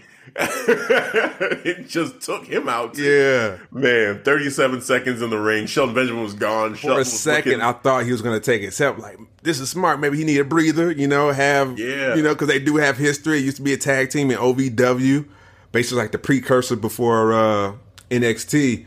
And I'm thinking, okay, yeah, this is smart for Brock. And he was like, man, bump that. I'm the beast. And just had that look in his eye and literally just destroyed Shelton. And laughed at him too at that. Yep. He's like, gotta be smart. Gotta be smart. Gotta be smart. Oh man, Brock got rid of him. Brock was having fun out there, bro. He was. Shinsuke Nakamura went out there, hit him with a flying kick, but then Brock just tossed him out too. 20 seconds gone. And it was funny too because Sami Zayn came out with them.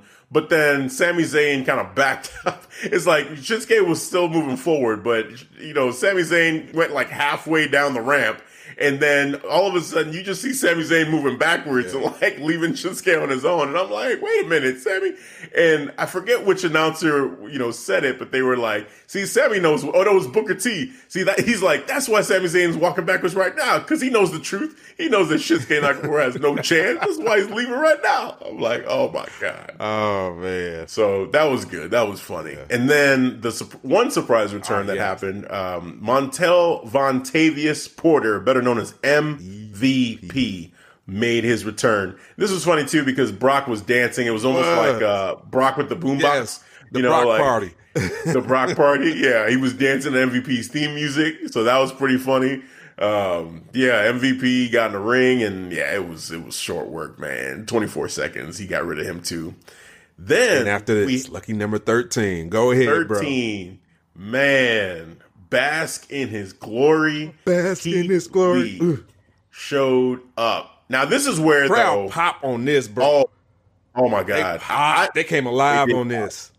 They popped huge. I was not expecting NXT to have a presence really in either Rumble, but after the Women's Royal Rumble, we saw the NXT presence. You're thinking, okay, who is it going to be from the men's side? And Keith Lee showed up. The crowd loved it. The crowd was chanting, "Oh, bask in his glory!" And you saw even Brock looking like, "Who's this big dude right here? Who's this guy?" Looking at Paul like, "Who's this guy?" And so they're standing across from each other. Brock showed him a little bit of like respect, like sizing him up, like, okay. And then Keith Lee, man, it was short, but he had a good showing overall. He knocked Brock down to his back. He was fast, agile. I like Brock really responds how when basically not MVP, but Keith Lee music hit and he looked at him, he's like, "Oh, big boy." Like you read his lips. He clearly said it. And I was like, oh shit. Right. He was literally surprised because I'm thinking Brock being Brock, he don't know the order coming through. He's not in the pre-production meetings talking about, all right, Elias coming out, then Eric Rowan, whatever. He doesn't know which order, so he's probably legitimately surprised who's coming out. And then he see Keith Lee, he was like, oh, big boy. So that was a great look from him, man. It was. And then, so they hit a double clothesline on each other. And then the next person that came out was Braun Strowman. At this point in the match, you're thinking, okay, if anybody's going to eliminate Brock, it's these two guys. It's Keith Lee and Braun Strowman together. If they work together, this is going to happen. But of course, Braun Strowman ruins everything. They need to book Braun Strowman smarter than this, man. Like, come on, you know what the game is. We got to get Brock Lesnar out of this match, but no, he wants to have a match with Keith Lee. That's all you're gonna say, man. Get these hands. Like, come on, man, be smart. Choo-choo train, let's go. He went after Brock and he went after Keith Lee, and I'm yelling at the TV. What are you doing right now? Are you stupid? Like, what's wrong with you? I was so mad at Braun, man. I really was. Because Keith Lee was having a good showing against Brock.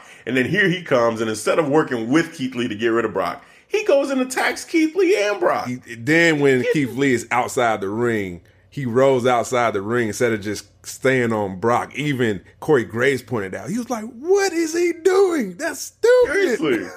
Yeah. He was not thinking at all, man. And like just Braun, I love Braun. Like he's just such like his character, his size, his speed, his everything. His presence is great, but the booking on him has just been so piss poor. Crowd is still with him though. No, they're still with him. Yeah, they're still with him. And it looks like the Intercontinental Championship is going to be his. Yeah. He's going to have to predict that Hopefully. now. He's going to win that. Oh my God, man. They better not mess that up. They better not. But yeah, he's going to win the championship, and well deserved. It's about time he gets something. And that belt will look great with him, on his waist or on his shoulder. However, he's going to wear that thing because he's a big boy. But yeah, man, this moment right here, I was mad. I was mad at him. I'm like, come on. And then they ended up both getting eliminated. And when that happened, I'm just like, well, this is over. Like Brock is going to end up winning this matchup the way this is going, because if Keith Lee and Braun Strowman together couldn't do it, how are you going to make this make sense? Well, so then we had Ricochet come out, and after seeing Keith Lee and Braun get tossed, you're like, nah. I'm like, what Ricochet gonna do? What the hell is Ricochet gonna do? Like, this is just, come on. This is what you on Raw the other week, man. Seriously. Like, this isn't gonna happen. Ricochet, again, he's trying to survive, man, just like doing his thing. But then Drew McIntyre showed up. Drew McIntyre. Now, when he showed up, I'm thinking to myself, okay, this is the moment of truth. Yes. If Drew McIntyre gets eliminated, I'm going to be real mad, and I might just stop watching this pay-per-view. Like, I was saying if he was going to get eliminated by Roman Reigns, like in the final, because I'm like, if it's going to come down to the final, he gets eliminated by Roman Reigns. That's how I was playing in my head. I'm going to be pissed.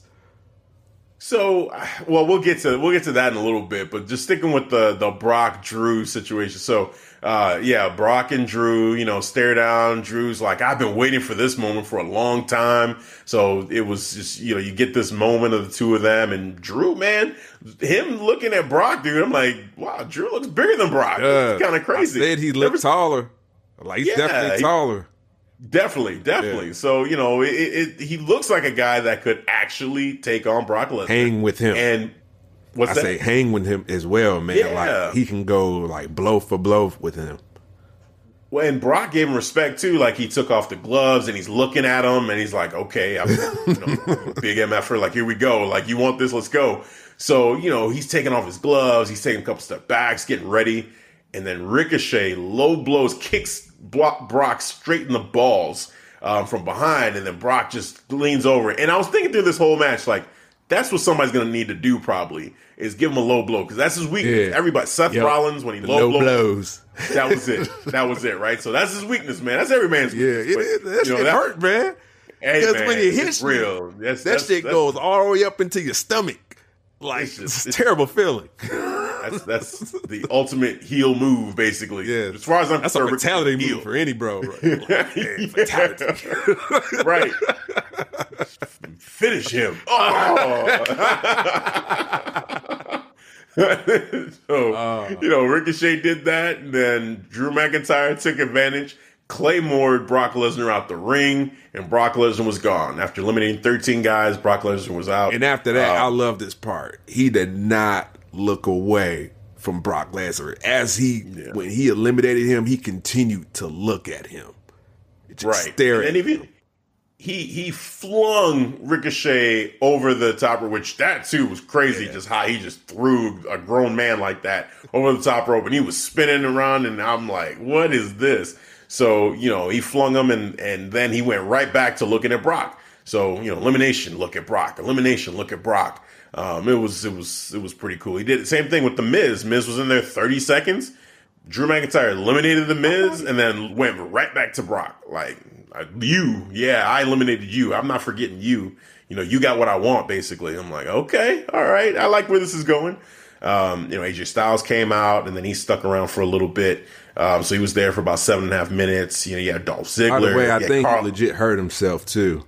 AJ Styles looked like I feel like that elimination wasn't supposed to happen. Yeah, it looked like a shoulder injury. He's going to be out for a few months. Oh wow, that sucks. Yep. That sucks. Okay, so he's probably gonna. Well, we'll see if he makes WrestleMania, but it doesn't sound like he will. That sucks. Because it was weird. Because AJ Styles, we'll talk about his elimination in a little bit, but he got eliminated, and what's their names? Anderson and Gallows were in it longer than him. Yeah.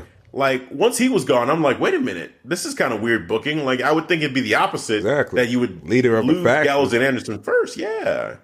So, that was interesting. But, so you had them. So we get Dolph, we had Carl, then number 21. This is one of the greatest moments ever in wrestling. I think you know me.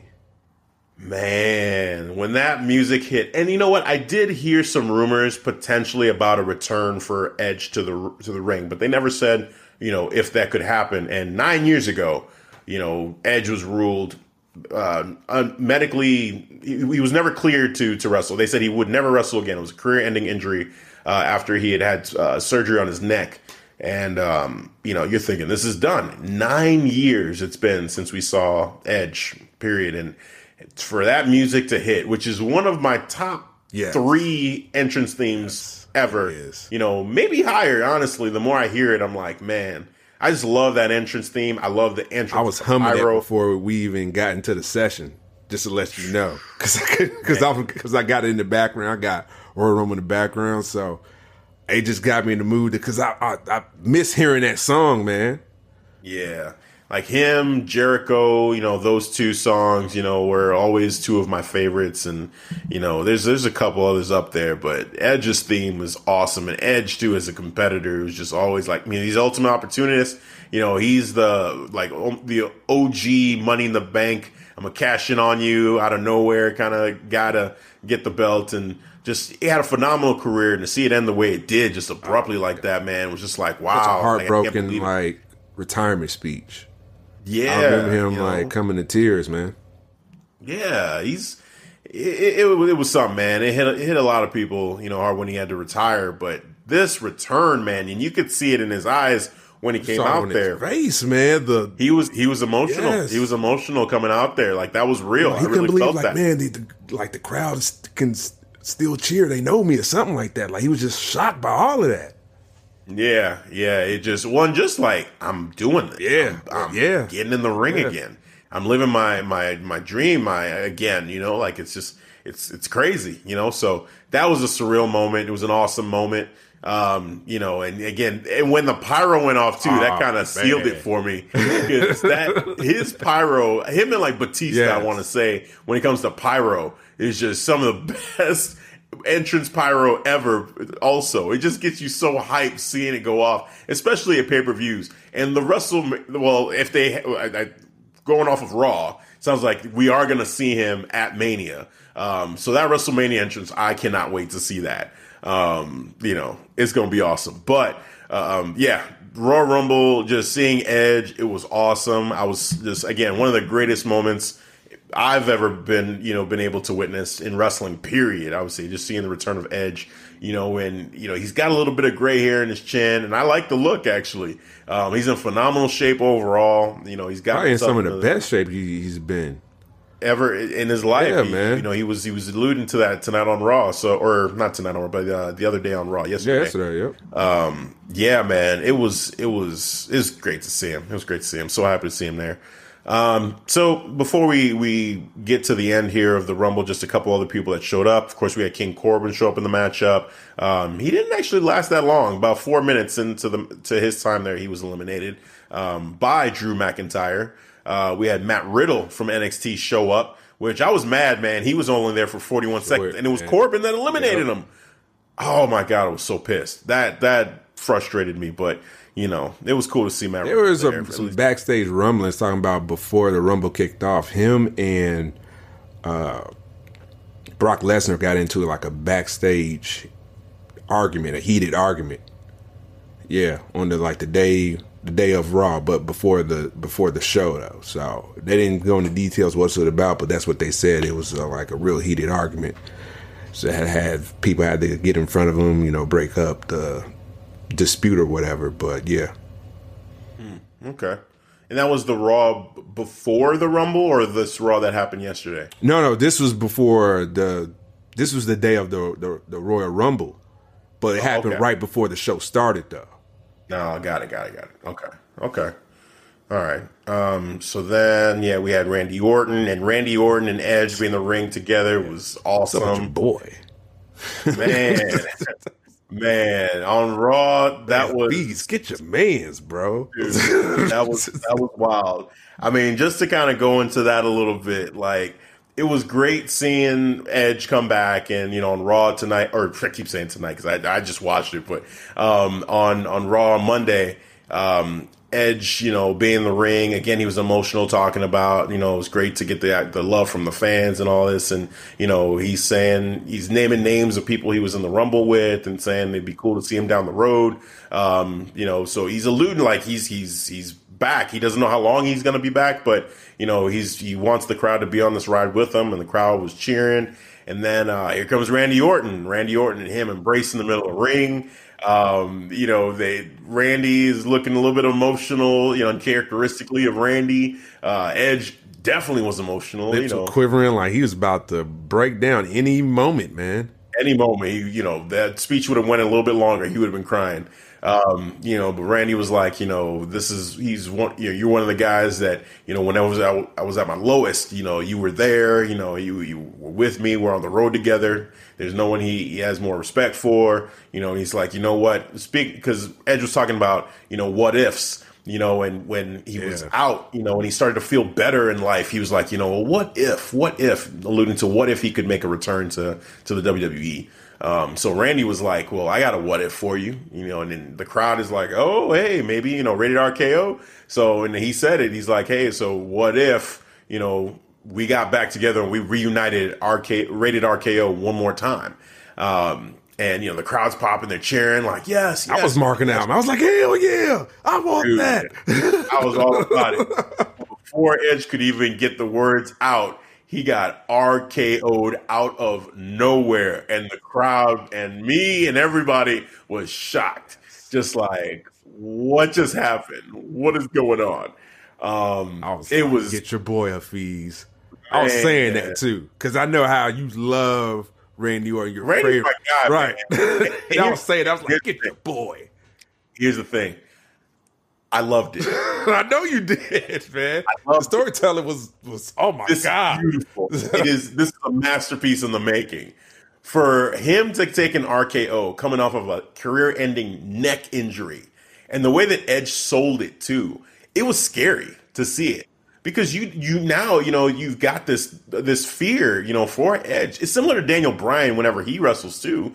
Like at least when he first came back to wrestling, after his injury, you're thinking, okay, if he takes the wrong bump, is he just going to be gone again? Like how much punishment can he actually take? And so Randy's RKO attacks the neck. So for him to get an RKO, it's like, oh my God, can he even really take that? It's just a scary move to take. So, he hits him with the RKO, then he goes out and gets a chair. I'm like, Randy, what are you doing? And you see the crowd just, looking concerned, looking a little bit emotion in that looking crowd, a bit uncomfortable, got their hands over their mouth, just like, oh my God. Everybody exactly, man. He hit him over the back with the chair once, and then he opened up the chair, and I'm like, Randy, we don't got nothing. And he put the chair around. Oh my God! I'm like, no. Okay, at this point, I was getting nervous. Like, damn, suspending my disbelief, bro. He has 2 neck surgeries, bro. Come on. Yeah. No, don't do this. I was in the story. I was lost in the storyline. Like, do not do this. You're gonna kill him. This is way too far. Something's gonna go wrong. Right. I was like, where is security? Where are the referees? There have been far less dangerous things happening where refs will come out of nowhere to break up a fight. And here we go. Edge's life is literally on the line, in danger. No one showed up. Like, what the hell is this? When Brock Lesnar and Goldberg had their face-to-face, every referee known to man was there to separate them.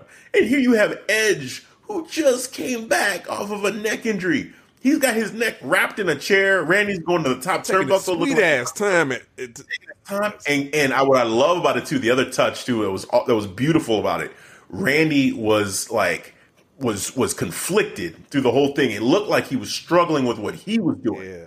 There was one point where he put the chair around his neck and he's caressing the head of Edge, and he's like, "It's okay." Yeah, man. I heard. Oh, I was like, "Oh my god!" Wow, what do you mean? What are you doing? What are you doing right now? It's almost like, taking the dog out to the back and putting the bullet in his head, basically, like that whole thing that Triple H used to say about Ric Flair. Like, he has to put him down, basically. Like, I'm picturing that for going on in Randy's head. Like, in his mind, he's doing Edge a favor by getting him out of there, by like ending. But then you're literally trying to, what you do here might kill him. So literally one moment when he was on top of the turnbuckle and he was getting ready, like he has that chair, wedged in between Edge's neck, and he's looking like he's getting ready to jump off and destroy his neck. I almost didn't want to look at it. I was squeezing, like kind of squinting my eyes, like I was like, no. Oh, I was like, because it was a tense moment, bro. It was work or shoot. It was tense. and it was great too, because then he got off the turnbuckle. He's like, no, I can't do this. And then he left the ring. And then you see him running to the ring section there and grabbing 2 chairs. And I'm like, oh, he's gonna do a control. Yeah, that's why I said to him, like, well, this is better. It was much better. Yes, it was less like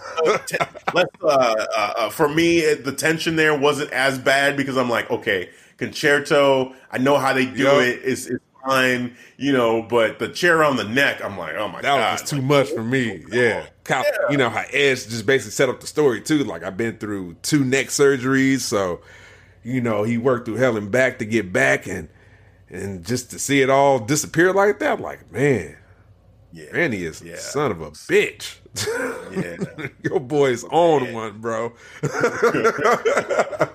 But like I said, I loved it. I thought it was beautiful too, though, because now you get a great storyline heading towards WrestleMania. Oh yes, Randy, like rated RKO, the friends turn enemies. Edge with the neck injuries, and then Randy damn near trying to take his head off immediately after he just came back. Like, wow, what great storytelling that's going to be. It would have been cool if they would have did rated RKO, but then Randy Orton that would have been cool on him, man. Like, cool. I get everything. I get to have my cake and eat it too, man. Like, all right, do the group. But I think this makes people hate Randy a little bit. Well, I think both ways. It could go like. Both ways would have worked. Yeah, I won't say that. Both ways would have worked. But what I loved about it, though, is that the crowd was so into the rated RKO idea. And before it even started, Randy just RKO'd it, our hopes, our dreams, and Edge all at once. Like, it was just, like, I thought that was also right. Like, it was before you can even process that Randy Orton's thing about RKO and Edge. Like, yeah, like you didn't even right. You just like, oh my god, what just happened? Like, we're not gonna RKO get back together. What? Yeah, so exactly. That's not happening. Yeah, man, it was great. It was a great dramatically told story that they had. These 2 guys are gonna kill it. They're gonna kill it. Yes. Edge looked so intense too. Possibly steal the show, man. That'd be cool for some vets to steal the show. Right now, that would be a great prediction that those 2 guys are going to steal the show. That storyline right now will be the best story. I don't see how you beat that story, given we're talking about 9 years he's been away. He's making his return. And he looked good in the Rumble, too. And, I said Edge looked good in the Rumble, too. Him doing his spears and like he didn't miss a beat because he's in great shape so he can go. Randy, he stays in good conditioning. He stays in great shape, so he can still Randy, go. Exactly, man. So if you give these guys, I don't know, 14, 15 minutes, maybe even more than that, man. Hell, 20 minutes, man. 25, I take that, man, because they can really tell a great story with this. Yeah. I'm so hyped for this, man. It's going to be great. So getting back to the Rumble, other entrants. So we did have Let's see. Well, going in order, we had Roman Reigns come in at number 26, Kevin Owens at 27. By the way, he had a weak showing. Who, Kevin Owens? No, Roman Reigns. Well, we'll get to that. We'll get to that towards I just want to get some of these other ones out of the way because he was one of the last guys in the ring. But Kevin Owens, Samoa Joe were 27 and 29. And then number 30 was Seth Rollins. So, we knew that, and if you were keeping tally, at a certain point, you knew that it was going to be Joe and Rollins, the last two guys. And once Rollins got in, it became Joe and Kevin Owens trying to get Seth Rollins out of there. But the Disciples basically helped take out Kevin Owens and Samoa Joe before they really could get going to try to get Seth Rollins out of there. So they were both gone. Let's see. The final four, I guess we can get into that. The final four ended up being Randy Orton, Edge, Drew McIntyre, and Roman Reigns. No, it was Roman Reigns. But Seth Rollins was in there. Okay, so he was the fifth guy. So McIntyre there was a moment there. Right. Seth Rollins was in the ring by himself because there became a brawl, and Samoa Joe, Kevin Owens ended up brawling with AOP and Buddy Murphy all the way to the back. And you saw Seth Rollins kind of calling to them like, "Hey, guys, don't leave. Like, where you going?" Right. And so he's back in the ring. And at this point, I think he'd already either punched or did something to Roman Reigns. And so he kind of burned that bridge, but with attacking him for a moment. But he's in the middle of the ring now, and you have those four guys that we mentioned, all looking at Seth Rollins. And then he turns to Roman, and he's looking at Roman. He's giving him the Shield fist bump, like, "Come on, man, you and me, you and me, you and me." And then, Roman's looking at the fist. He's like, all right. Nah. And Superman punches him. Psych. Yeah. This isn't happening. And Drew McIntyre ended up getting him out of there, tossing him out. Then we had the final four that we mentioned. So, the final four, again, Randy Orton, Edge, Drew McIntyre, Roman Reigns. At this point, you were still pretty much thinking Drew was going to take it? I was still on the fence, man, because Roman Reigns was still in there. Right. Yeah, I had picked Roman Reigns going into the Royal Rumble, thinking, him and The Fiend seems like a storyline that they're going to go with. That's been the rumor for a while, so I figured this would probably be the way to do it. But seeing Drew last this long, because we had also predicted that Drew was going to toss Brock Lesnar. Did. Man. I just didn't think Drew would last all the way to the end to then have a chance to win. Because we say maybe they can still tell that story without him winning the Royal Rumble. Exactly. So, but this was a pleasant surprise to see Drew in there in the final four. Yeah. So then we had Randy and Edge kind of look like they were going to team up for a little bit. Randy, at one point, too, was acting like he was going to toss, or he was trying to toss Edge out, but Edge didn't let that happen. Then Edge ended up tossing out Randy. Mm-hmm. And, Randy was like, "Oh, okay." He's like, you got me, which was kind of a nice tease to what was going to happen later on. Like, whatever. Like, you kind of just, shrug it off. I'm like, okay. As if it didn't he tried to commit murder. Oh my God. So the final at this point, we're final three. Edge was still in the ring with them. So we had Edge, Roman, and Drew. And I'm thinking, once Edge got in the match, I was thinking a heel should toss Edge if Edge is not going to win this Rumble. Because the person that tosses Edge doesn't want that smoke. They don't want that heat. They don't want that hate. Because Edge is the fan favorite at this point. Once he entered that match, he's the guy. The focus immediately shifted to him. Right. So I was thinking, you know what? Seth Rollins would have been a perfect person to toss Edge, because he already is a heel. So give him that heat. He can take it, because that's what you want. You want people to boo Seth at this point. But then Seth was gone, and I'm like, okay, well, maybe it'll be Randy Orton, because, Randy, he's a tweener for most of his career. So, it's fine if it's him and that's his guy, right? So it would make sense. But then he got tossed. And I'm like, either Drew or Roman is going to toss out Edge. This is a problem. I think it was a booking mistake to have it be those two guys with them. You're right. And I was thinking, whichever guy tosses him now, that's a loss. That's you're gonna get the hate of the crowd, and you're trying to boost up both of those guys. So why would you do that? Unless Edge is gonna win, but of course he didn't, and it ended up being Roman Reigns. And I thought, wow, you just undid a lot of the goodwill and all of the people cheering him in one move. Like right there, you're gonna have the crowd because you heard the boos, and then you heard it the following night too when Drew on Raw. Who did Drew mention his name? Who mentioned his name? I think it was Edge. You're right. Edge mentioned his name, and you heard the boos. I was like, oh man, damn it. You know what? Like, and I was like, that kind of sucks, man, because I actually want him to start getting cheered. I don't want him to get booed, bro. I think he's been booked good because he's been booked, not been pushed like, oh, he's getting this super push. He's in the main event. He's been on this slow uphill climb, and then I think he's ready or primed for that main event spot now, but that just sucks on the WWE universe, man. Like, I get it, like Edge the fan favorite, but still. Yeah. I just feel like the WWE sometimes they have a hard time. They're tone deaf when it comes to the decisions they make and how they're going to be taken by the universe.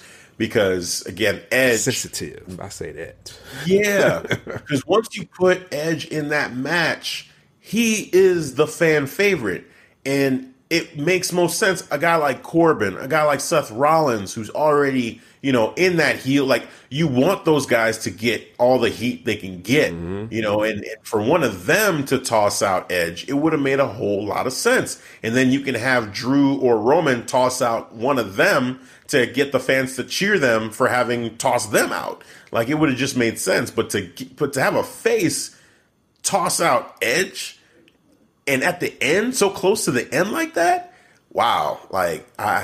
It just sucks. Yeah, I definitely do not agree with that for Roman Reigns, man. Like you said, to your point, they totally undid, all the just for him to the momentum, exactly, have the crowd on his side now too. Like he gets cheers before all this. Like he was getting cheers. The boos were just not as loud as before. Like he was just in the matchup, the opening matchup, man. He was having fun, and you had the crowd kind of giving him, fist bumps. Yeah, and, it just seemed like they were behind him, and then you do that, and now he's getting booed again. It was a bad choice. It was a poor choice.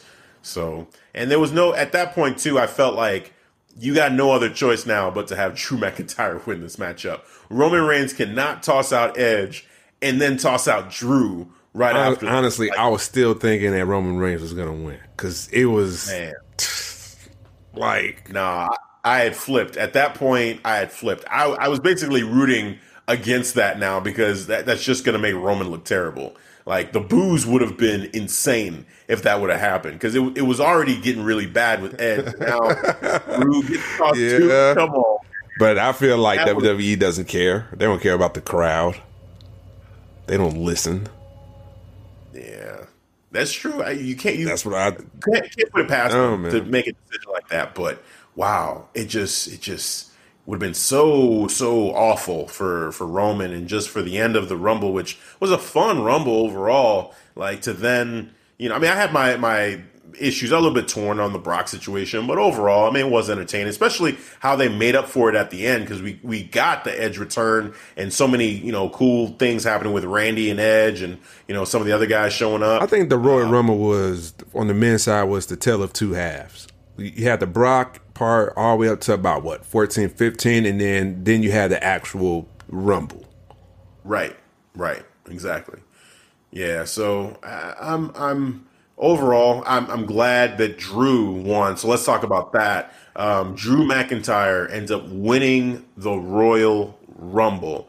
I wanted to believe it was possible, but I sincerely doubted going into the Rumble that it was going to happen. It wasn't until Roman tossed Edge that I'm like, this needs to happen. Now, more than anything, it better happen. Man. And sure enough, it did. So, it was an episode we did, and it was titled A Moment of Silence for Drew McIntyre, because it's basically both of us ranting about the way the booking disaster for Drew. You know, 2019, he was getting booked, well, early of 2019, all the way up to mid towards, you know, because, yeah, I want to say just complete the whole 2019. Yeah, bump it. He didn't start getting pushed until this year. Yeah. So 2019, he was just getting booked like nobody cared. He's getting in a faction with Braun, in a faction with Corbin's crew. He was doing something with Dolph Ziggler. He was Shane McMahon's henchman, his bodyguard, and he was going through all of this. Nowhere near the main event title. Yes. Oh my God. Best in the world, bro. Really. And then I remember what you said. He was like, this dude would have to win the Royal Rumble. A main event WrestleMania for me to believe. Literally, here we are. We're at that moment. Yeah. Wow. That's cool. You sent me that link too, and I didn't get a chance to listen to the thing. It's a screenshot. So basically, I had edited to right at that point where you was talking about what will Drew need to do to make you believe again. I thought it was hilarious. I started laughing. And I was like, I know Fee said something. I'm trying to remember what episode. So I ended up just replaying that whole episode, and I found it, and I thought it was hilarious how, you mentioned that. Hey, man, that's awesome. Yeah. That's awesome. That was on tape. It is, man. It's on record. Oh, wow. That's cool. Yeah, man. I mean, it's so great to see for Drew, a guy who, coming out of NXT, for even going back before that, like he was in the WWE. He had a run where it seemed like Vince had picked him to be, one of the next big superstars. He was the chosen one. And then it just tapered off dramatically. And he was out of the company after being a part of the three-man band, 3MB, which, remember now, he was a part of 3MB. That's crazy. Was gone, traveled the world, came back as part of NXT, a beast. He was a lot bigger, a lot more just gritty and grizzled. Yeah. So you could tell he had a lot more life experience now, and he went and won the NXT championship and was just a dominant beast there. Went to, the Raw. Well, I want to say the main roster, but it's no longer the main roster. It's just a lateral move at this point now. But made the move over to WWE side, and was floundering again. Like at first, he looked good. He was with Dolph Ziggler, and he was a beast, and he would talk to his opponents like, "Fight for me, fight for me." He broke up the Shield. Broke up the Shield, destroyed Dean Ambrose. So, just so many things, man. But he such an up and down time in WWE. Again, the second stint around, and like you said, starting 2020, basically, it just seemed like they decided, hey, it's time. Time to build Drew back up. And he's been, we saw it little by little. He was, kind of going towards the crowd a little bit and letting them know, or just talking to them and mentioning each city. And he started doing the 3, 2, 1 countdown before the Claymore, getting people involved. And, he'd been booked really strong, and coming into this, like he was one of the favorites, betting favorites for people who were actually betting on this. Like the odds were with Drew. I remember too, when King of the Ring was going on and we were picking Drew. Oh man. That was part of the rant right there. I remember you ran. He was like, "We picked this dude to be, to be king of the ring, and he even didn't get past the first round." The first round. I knew it. The minute Michael Cole said, "This is my pick," I'm like, "Oh, yeah." Michael Cole blew that. Like then I forget it was Booker T or someone who said it too. I'm like, "Oh no, they're going the other way, and this sucks." So yeah, just all of that whole thing now is just a part of the legend now, because he's going to WrestleMania, and he's going to WrestleMania to face Brock Lesnar. I mean, if you hadn't seen Raw, you already kind of knew that that's probably where they were going to go, because the stare downs with Brock, during the after he had tossed him, and even after he was eliminating Ricochet, and he just kept looking at Brock Lesnar. And Monday Night Raw came out and said, I know a lot of people like to let this linger, but that's not my style, so I'm calling out Brock Lesnar. Oh man! And I'm like, this is awesome. So, and it's going to be the main event. You know, I strongly believe that right now, as we stand, unless something dramatically changes with any other storyline that they got going on, this is the main event of WrestleMania, the last match of WrestleMania. You know, Brock Lesnar versus Drew McIntyre for the WWE Championship. Wow. Man, I cannot believe that this is going to happen. Like, we're going to get a Drew McIntyre versus Brock Lesnar match. It's going to happen. And it's going to be awesome. I wonder how long they're going to go, because it's not like going to be like, oh, I could just fling like one of the smaller guys he'd be with, like Seth Rollins or AJ Styles or Rey Mysterio. Like, he'll, do like 15 suplexes and anything like that. Like, is this going to be like a physical strike match? I'm just going to hit you, hit me, whatever. But I can't wait, man. Yeah, I'm really looking forward to seeing this matchup. I'm really excited for Drew too, because he was also very emotional. He was, man. You can see it in his eyes. If you don't know if he's gonna shed a tear. If he did, I wouldn't blame him, man. I'm like, man, you deserve it. This is your moment, and he was just relishing in it, man. I enjoyed it. It was a good sight for him, man. You can tell he was like, I did all this. I finally made it. Yep. You know, he deserves it, man. He deserves this opportunity, this chance. You know, he's never had a chance at the WWE Championship, and he's going to get that chance finally at WrestleMania. So, congrats, Drew. Just really happy for him. He's one of our favorites, definitely to watch, and it's awesome to see this finally go his way. Man. So, looking forward to it for sure. We got our boy back. We got him back. Yep, he's here, man. Like a resurrection. I was gonna say, take him out of the dirt, man. He's back. Like back that alive, Superman man. scene when the what was it? Rose Batman versus Superman. And you see the rumblings on the dirt. Man, we're here. Yep. This is it. Yep. Yeah, dude, it's awesome. It's awesome. What do you think about the following night of Drew? I thought it was great. I thought Drew looked he was, again, kind of emotional a little bit in the beginning when he was talking about it. Cut a great promo, looked strong. And then, Brock Lesnar, coming out. Who did he wrestle? He had a matchup or a fight against somebody in the beginning, and then Brock came. Oh, you talking about no. Oh, the OC. It was the 2-on-1 handicap match. Yeah. He took him off. So he squashed him. I was gonna say, I have a little bit of an issue with him squashing the best tag team in the world, because that's the end. I was wondering, were you gonna did it irritate you a little bit? It irritated me, yes, for the OC. For Drew, it didn't take away from my excitement for Drew, but it was annoying and just. I was upsetting to see that happen to the OC. So, I hated it for them, because, again, that they're right now, you gave them the whole best tag team in the world thing. They were beating the Viking Raiders, a bunch of times, and, they didn't end up getting the titles from them, but they looked good against them. It looked like they were starting to build them up as a legitimate team, and now you just made them look like hot garbage because they just got beat by one guy. Really hot garbage, because just the visual of it, he beat him in quick fashion, and he stacked them on top of each other and then pinned them. It was not a good look for the OC. Really, I'm like, it could have been any other tag team. You couldn't have any enhancement talent. Yeah. That's the only thing that bothered me. It came at the OC expense. I didn't mind it because, hey, Drew McIntyre, he definitely deserves that. You want to do a Claymore kick party? Hey, go right. Have at it.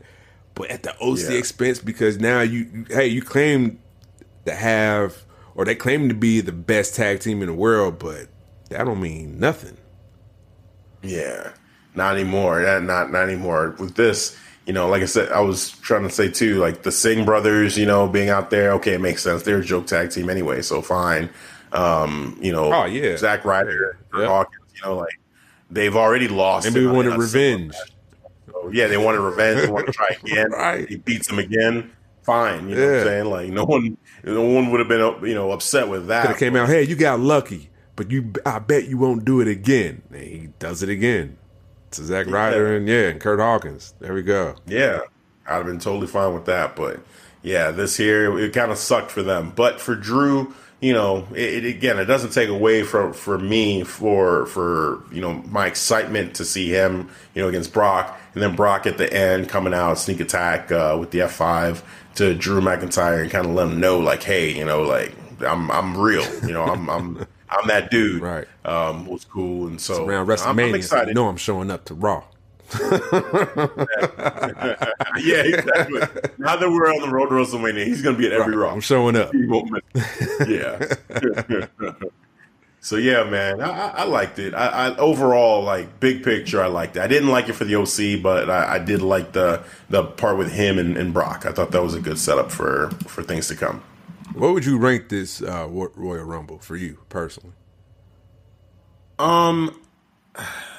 I'd say an 8 out of 10. Honestly, like, you know, if I was doing it on that kind of a scale, or, you know, a B pay-per-view, it was a lot of fun. And, you know, I was saying earlier too, like, Royal Rumble is becoming one of maybe my favorite pay-per-view, because it's just so fun. And sometimes it's goofy, but it's still so enjoyable. It's definitely, to me, the most fun pay-per-view that I have the most fun with, because of the counting down to the next surprise entrance. Like, it's just so much fun to watch. Money in the Bank, if it comes back to Chicago, will be my favorite, because, you know, I get to go to it, see it in person. It needs to come back to Chicago. But it needs to come back to Chicago. Because that's the one that I go to, and so I have a different type of experience with that one. Well, because you was there when CM Punk won, right? Yeah, that you know, full disclosure, that was my first WWE show, period. Really? Seeing CM Punk title against John Cena. Wow, that's a hell of a way to get your cherry popped. Yeah, that was the first one. It was crazy too, because, I mean, I've talked about it a couple times on this, but I DJ as one of my gigs, and that was someone was so generous to give us tickets, you know, as part of the tip for our work, for the work that I man done. Wow. So, you know, so cool. So the greatest, you know, gift tip ever, you know, for any type of DJ gig that I've done, you know, like, money is great, but man, that right there was amazing. And so, you know, me and my brothers went, and, you know, it was all of our first experiences at an actual WWE event. And it was amazing. You know, it was great. Like, seeing everything, being there. It felt surreal, because it's like you see it on TV, and it feels like this fantasy world. But then when you're there, it's like, am I really here? Am I really seeing this? And so it was just a magical thing. And then for it to be CM Punk that we were seeing in his, you know, in that match that potentially could have been his last match before he re-signed his contract, against John Cena for the championship, and then he won, and then we're all telling him, no, get out there, because John Cena's trying to bring, I think it was Alberto Del Rio who had won the Money in the Bank, and he wanted him to cash in on CM Punk, and CM Punk ran off. It was great, man. It was just so much fun. And he's at the top of the stage, just kind of being like, you know, looking like, yeah, I did it. I'm best in the world. Man, what a moment. So yeah, for me, Money in the Bank is always going to have a special place in my heart. But yeah, Royal Rumble, as far as like most fun pay-per-views, this is it. This is it for sure. Yeah, man. I want to say maybe Royal Rumble and Money in the Bank is neck and neck for me. I don't know if I could put one over the other, but still, it's still high. Like, I still rank them as high pay-per-views for me. It's my favorite ones. Like, I definitely look forward to Royal Rumble and always Money in the Bank. You know, sometimes SummerSlam, but it just depends what stories they're telling around that time. Yeah, exactly. It used to be, as a kid, it used to be SummerSlam, just because, I don't know, SummerSlam was always, I guess my birthday's in July, so it's kind of around that same time, usually in August, that they'll do it. So I get really excited about that. I didn't know your birthday was in July. In July, yep. July when? Yeah. July when? July 10th. Oh, okay. All right. Yeah.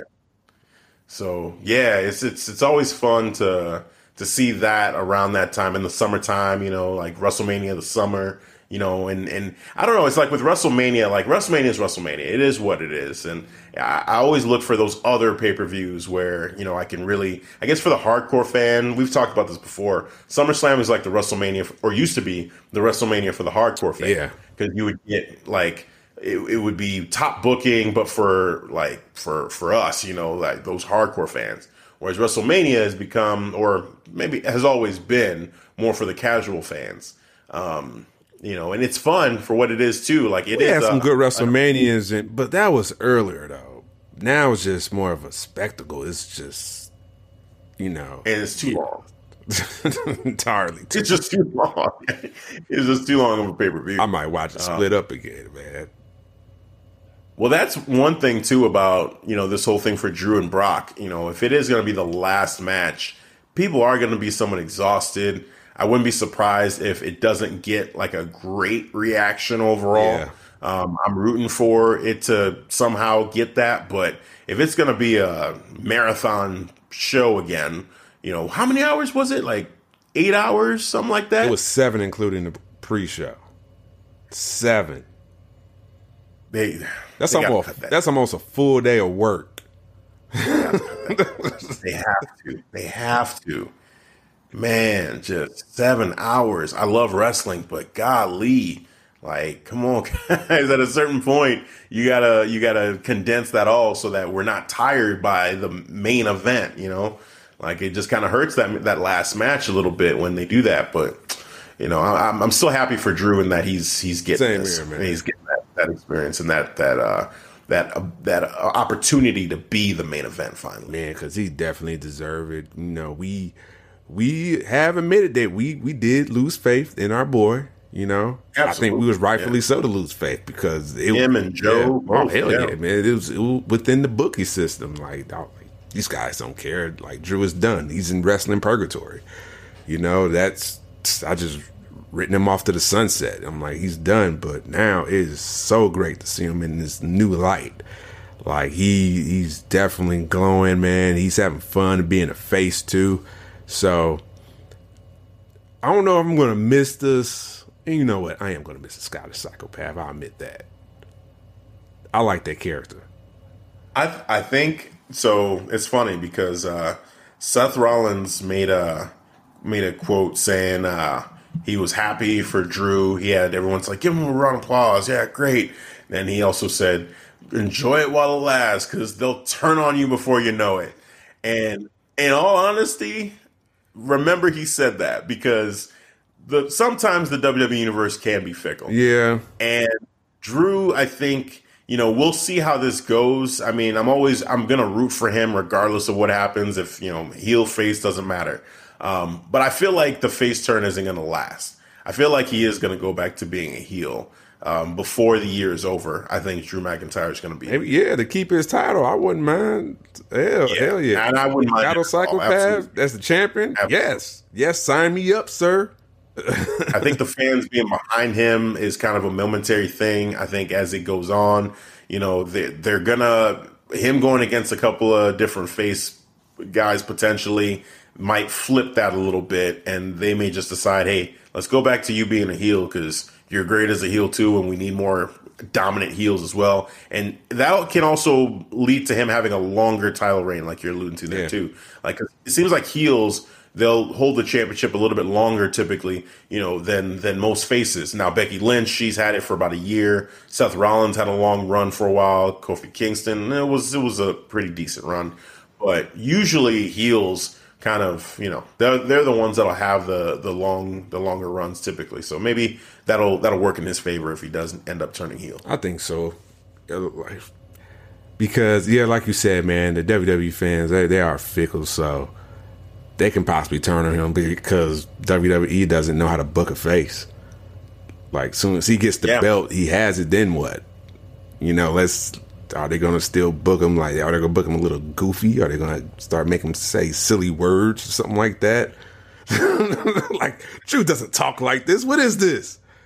They need to just let Drew be Drew. And I think Drew still needs to be himself, honestly. Yeah. But they're going to change him. Like, he's not going to be able to be like, fight for me, Fight for it. That's him, man. That's what makes him like a warrior, man. Yeah.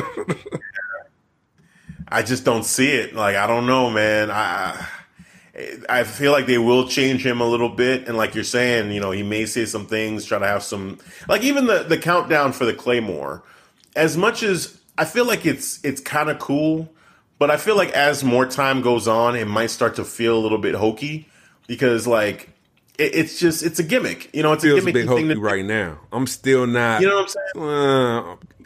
Completely behind that 3, right? 2, yeah. Yeah, he doesn't need it. He doesn't. I feel like he doesn't need that. I feel like they're just doing that to get the crowd participation, but he doesn't need it. So I don't know. Little things like that, man. People might just start to go the other way, but we'll see. We'll see. But I'm happy for Drew. Drew deserves it. He definitely deserves it. Yeah, man. He is now the top guy that's going for Brock's title.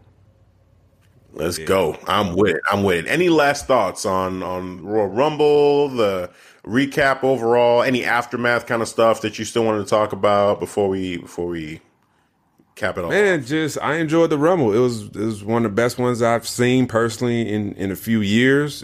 I enjoyed both Rumbles. I think the ladies had the best Rumble out of the 3 because they did 3 total Rumbles so far. I think this was their best showing out of the women's division. Bianca Belair had a hell of a showing coming at number 2. Makes me wonder if will she be making a move to Raw or SmackDown, because I know they like to keep married couples together, but just on the Royal Rumble alone, she got a lot of time. She came out at number 2, and they gave her time for an entrance. And she stood out. So I don't know if Vince McMahon is saying like, man, I might, Triple H son, I'm gonna take her over to Monday Night Raw.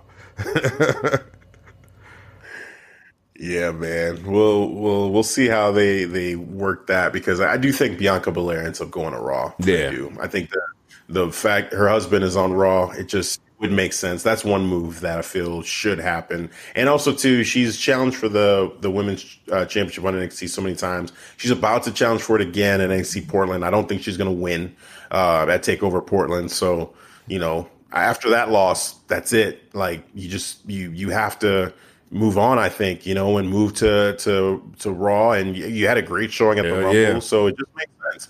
All the cards point to that direction for her, and I think that'd be great. Hell, if Charlotte ends up going against Bayley and she goes to SmackDown. Actually, I'm going the other way. If Bianca Belair goes to Raw and ends up challenging Becky Lynch, that could be interesting too, just to have someone different. Oh, yeah. That would be a very fresh matchup as well. Just throwing that out there.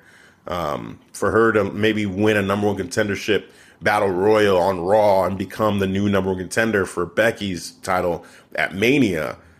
Wow. Like, that would be a curveball that I feel like could stir things up and freshen up the women's division a little bit. So, just throwing that out there. We'll see what happens. But real quick too, just since we're doing the Raw recap as well, I'm just gonna run down what basically happened overall that on the show, so just everybody gets that update. So Drew McIntyre, he opened the show, challenged Brock for the championship. We talked about how he squashed Gallows and Anderson, and then Brock Lesnar got the jump on Drew McIntyre after the fact. F5 kind of stood over Drew McIntyre, left, and Drew stared at him from the ring while Brock was at the ramp. So we had that happen. Rey Mysterio went against MVP. MVP's return to a non-pay-per-view ring, just showed up on Raw.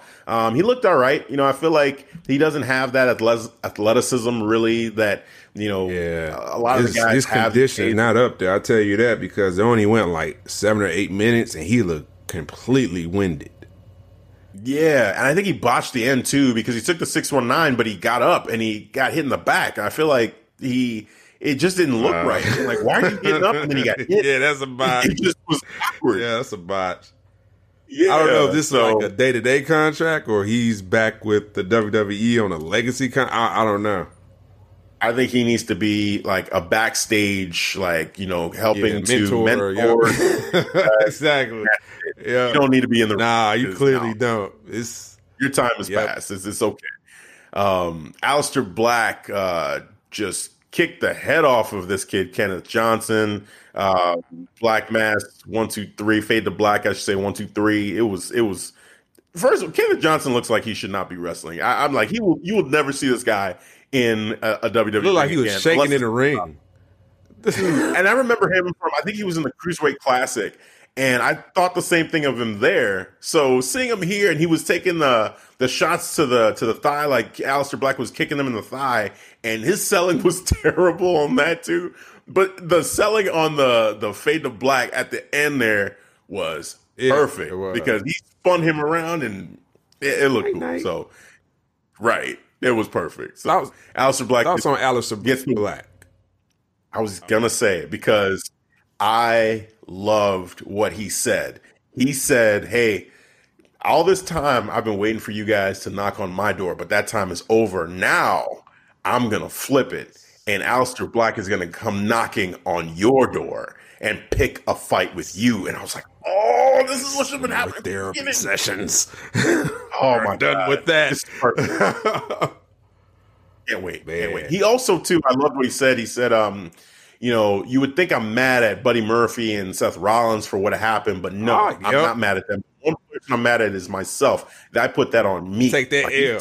Yes. Yeah, he's taking the L. I'm like, man, this guy, next year, write it down, Aleister Black, Royal Rumble winner. That is my pick as of right now. Way too early picks for the Royal Rumble. We're doing that now? That's how we getting down?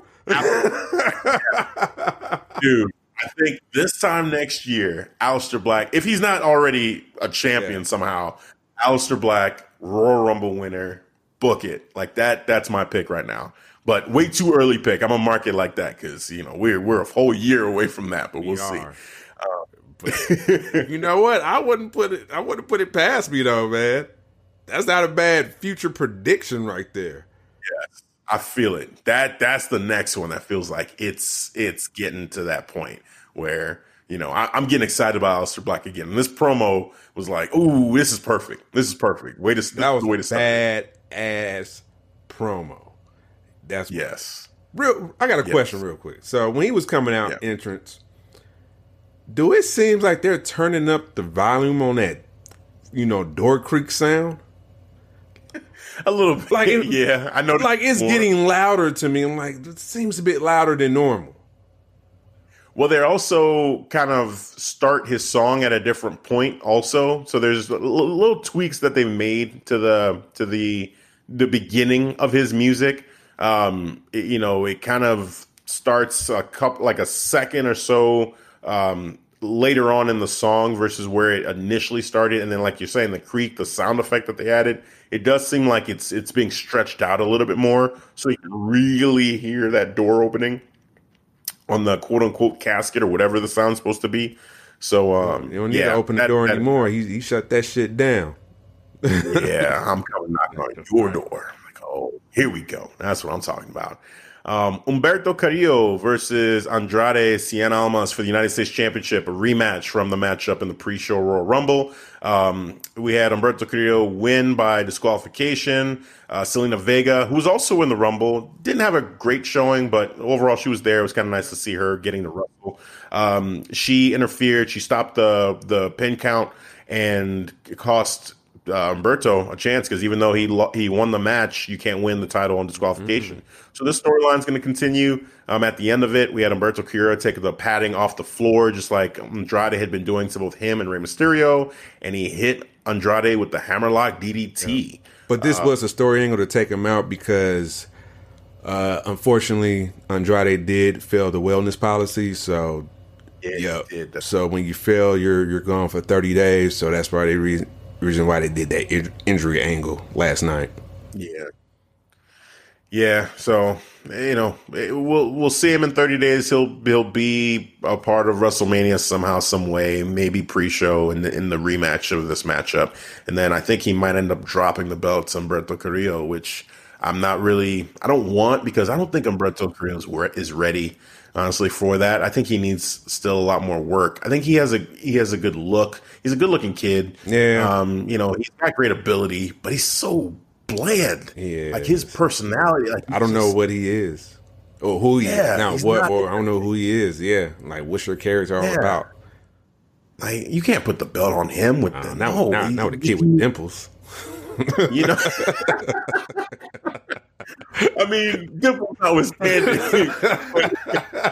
his not on a kid with dimples. Oh my god, his character is just is bland. There's nothing to it. I don't know. Like you said, I don't know who he is. I don't know what he's supposed to be. When he had the Rey Mysterio mask on for 2 seconds, I was kind of like, oh, that's kind of interesting. If he would be like a masked guy, or he wore a mask to the ring or something, like just do something different with him. I don't know. His music's cool, I'll give him that, but that's about it. Yeah, I do like his music, but yeah, that's where it ends for me. Like, okay. So to be continued. We'll wait 30 days and see what happens from here. And Selena Vega, by the way, she was like emotional. Oh yeah, like when this was all happening, man, like crying. I seen something like this from her. Yeah, she was really getting into the part of just sobbing for Andrade. So well done, good acting there.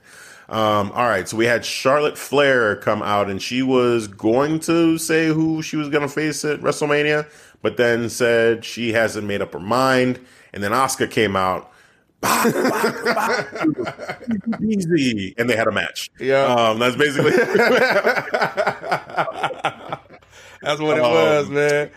That's what it was. Kairi Sane just there to back her up. Yep.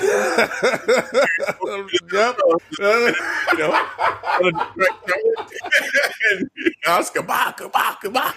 Easy. Man. I was in the hole. I would have won. Look in there too.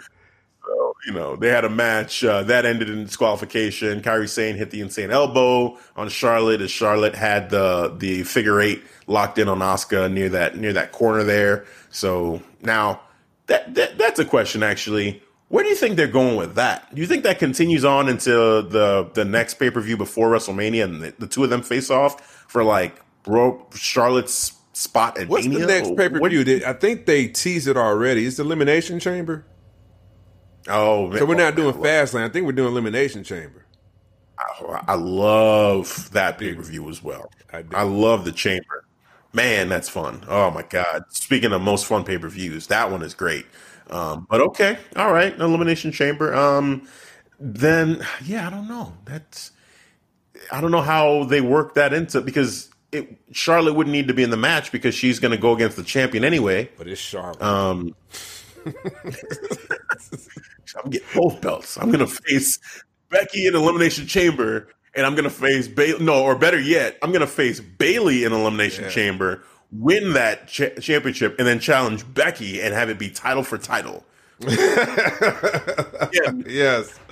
Yes. So she want to be Charlotte 2 belts now. Charlotte 2 belts. Jesus. Oh, man. And then also, too, that's just going to pad her record overall. Like, the amount of championships she has, championship reigns, just padding it, trying to catch her dad as soon as possible. Just get up there. Exactly. Like, man, you're on your soon-to-be 11th title reign? Yeah. She's trying to get to 12 by WrestleMania. That's what she's trying I see. It could happen. I'm not going to ask me. Oh, man. Next up, we had Mojo Rawley and his offensive linemen show up to go against No Way Jose. What is this dude's name? The offensive lineman he brought out? What was it? Riddick Moss. That's right. Yes. This was Mojo Rawley. I'm sorry, man. This isn't working. Like, and then Riddick Moss, this dude, this bland guy, they say it was in on NXT. I've never seen this guy before. Not one time. I don't know. Some dark match he must have had on NXT, and they're saying, yeah, he's from NXT. Not the NXT I watch. Nope. I've never once seen him on Wednesday night, and I've seen every single episode. I don't know what you're talking about. Man. Unless he's just one of the people that, like, when they did that big celebration for remember when after Survivor Series when they won? Yeah. And they were doing the party? Adam Cole, the one that Cole shut down. He shut down, right. He was just there. Oh, man. Gosh, this dude. Riddick Moss. Yeah, he was there. He kind of looks like Mojo Rawley a little bit. I thought they were going to say that's his brother or something. But that's his offensive lineman. watch his blind side. Well, he didn't, because when R-Truth came in, he just snuck right in. I'm like, where's this dude at? I thought you guys got to protect you. Like, he attacked your blind side. I thought that's exactly what you said he wasn't going to. And that's exactly what R-Truth did. Fire him, man. That dude sucks. Exactly. You can't you're done. I just kicked off a promo talking about you. I'm promoting you. You protect my blind side. I get rolled up. Rolled up immediately, failed on your first night even being with me. You failed. No, he's got to go. That guy's got to go. Oh man! And then we had Liv Morgan versus Lana, which was a very quick match, and I was shocked actually that Liv Morgan ended up winning the match. She ended up beating Lana. Liv Morgan, I was happy Liv Morgan won, but it was so like anticlimactic because they've been building up this whole thing between Liv and Lana, and they had the showing at the Royal Rumble where they both eliminated each other. I'm just so out of the story, man. That's me. That's the reason why. And the crowd was dead during the matchup. They didn't care. Liv just dominated Lana. Lana, I don't remember any moves that she did. Liv just dominated. Get that Liv Morgan can go too, man. I haven't seen her go in a while. Like, she can actually wrestle. She's good. The rumor is that Paul Heyman, believes in her and thinks she can be a big star, and I see it too. I feel like Liv Morgan does have that potential, within her. Like, I think overall, like her look, her charisma overall, like she's a lovable character, heel or face. It's just fun to watch her. So yeah, I could see fans getting behind her. I'm really excited to see, how they continue to try to push her. But this storyline is not the storyline I want to see her in. So I just wanted to move on from this and start to get into some real stories. I'm surprised that we didn't now that you mentioned, Lana and Liv Morgan, that we didn't get Bobby Lashley or Rusev in the Royal Rumble. They said they got into a fight in the back, and they both got injured and got pulled. That kayfabe, that was the story. But that was on screen. That's what they said it happened. So I don't know the real reason why, but they were advertised as being a part of it, and they weren't there. So did they get into it? I don't know what happened.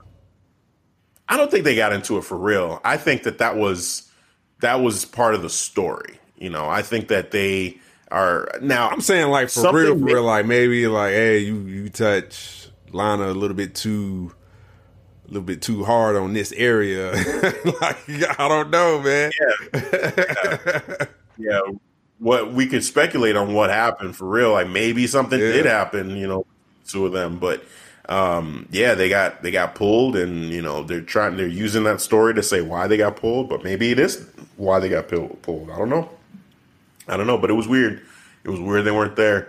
We're almost at the end here. So Eric Rowan beat some jobber, Brandon Weiss. So done, whatever. This is. I don't even care what we talk about. Doesn't even matter. Yeah. Right. And then, they ended the show with Edge. Edge showing up, having that great interaction with the crowd, saying basically he's back, for however long that lasts. And Randy Orton tried to kill him. So, that was about it. They teased Rated RKO getting back together. And we talked about it at length during our Royal Rumble recap. But, I'm really excited for the storyline, where it could go. It's probably, show-stealing match of the night for sure. Potential. It has, definitely. Potential. I can't wait. I can't wait. And see that Pyro at WrestleMania is going to be awesome. See these two guys get in the ring with the story is going to be awesome. Randy has been on a roll with stories. You got to give it to him. Yeah. Just, wow. He knows how to play his part very well. Yeah. Shoot, I'm really excited for this, man. Him and AJ, and now this. Even him and Jeff Hardy, man. Yeah. Oh yeah, pulling out his his finger ear and twisting that. I was like, oh my god! I remember just screaming a little bit, man. I can't look at this. That dude, he just tells such a great story. He's so effortless in the ring with everything he can do. Like that's my dude, man. Randy Orton. Hey, man, he's great. And Edge. Oh my god, Triple H. Yeah, yep. He's cut from that cloth, man. That Triple H, Ric Flair cloth. Like he's got it. He's got it, man. Still even after all these years, he's still killing it. And yeah, him and Edge, it's going to be great. Seeing Edge in the ring again, it's going to be great. We're the winners here as fans, so we're definitely looking forward to that. All right, so that ends the recap from Raw. Yes. And Royal Rumble. So, yeah, any final thoughts before we call this an episode? Yeah, man. Happy 1 year to you, sir. Yeah, man. 1 year of doing this podcast, man. It's definitely been awesome. Yeah, started with the Royal Rumble from last year, and now here we are doing it still. So it's pretty cool. It's pretty cool. And, you know, looking forward to continuing to break down these shows and hey, we're on the road to WrestleMania, man. So it's gonna be a lot of fun as we continue on, you know, to do this and to see what happens and make predictions and all that fun stuff. So yeah, man, it's awesome. Yeah, man, I couldn't say it better. Like, yeah, definitely enjoying this first years. It was some growing pains, but hey, you live and you learn. So, but yeah, I can't wait for this road to WrestleMania. Like, you know, just looking at last year and how we started. Now we're fast forward to the new year, kind of just back on that same road, looking forward to WrestleMania, one of the more spectacular events for WWE. Yeah, and also too, I do want to mention that on that Lost recording, you had mentioned a thank you to the listeners too, like in different areas of the world. Yeah, man. So it was like 7. I'm trying to remember because I had the list. I don't have it pulled up, but it was like Italy, Australia, Portugal, Belgium, Brazil, Barbados, and Spain. Yeah, I mean, a lot of overall, yeah. It's awesome to hear that, and it's you know, I thank everybody that does listen to the show, you know, and has been on this ride with us, and that, you know, if you're new to listening to the show too, thank you for tuning in. Hope you continue to listen up to what we got to say and have fun with us. I mean, we're just two guys who love wrestling, watch wrestling, love talking about it, and so if you take enjoyment in this, you know, on your car ride or while you're at home or whatever, you know, we appreciate you guys, you know, giving us a listen and listening to us just kind of go on and on about wrestling. Yeah, man, and no doubt. Thank you for that. It's humbling. We appreciate you. Keep listening, and we got more to come for you just down the road. So thank you to all. It's much appreciated. You guys are awesome for even giving us a little bit of your time. So we very much appreciate you guys. Yeah, man. So here we are, 2020 now. Man, many more to come, I guess.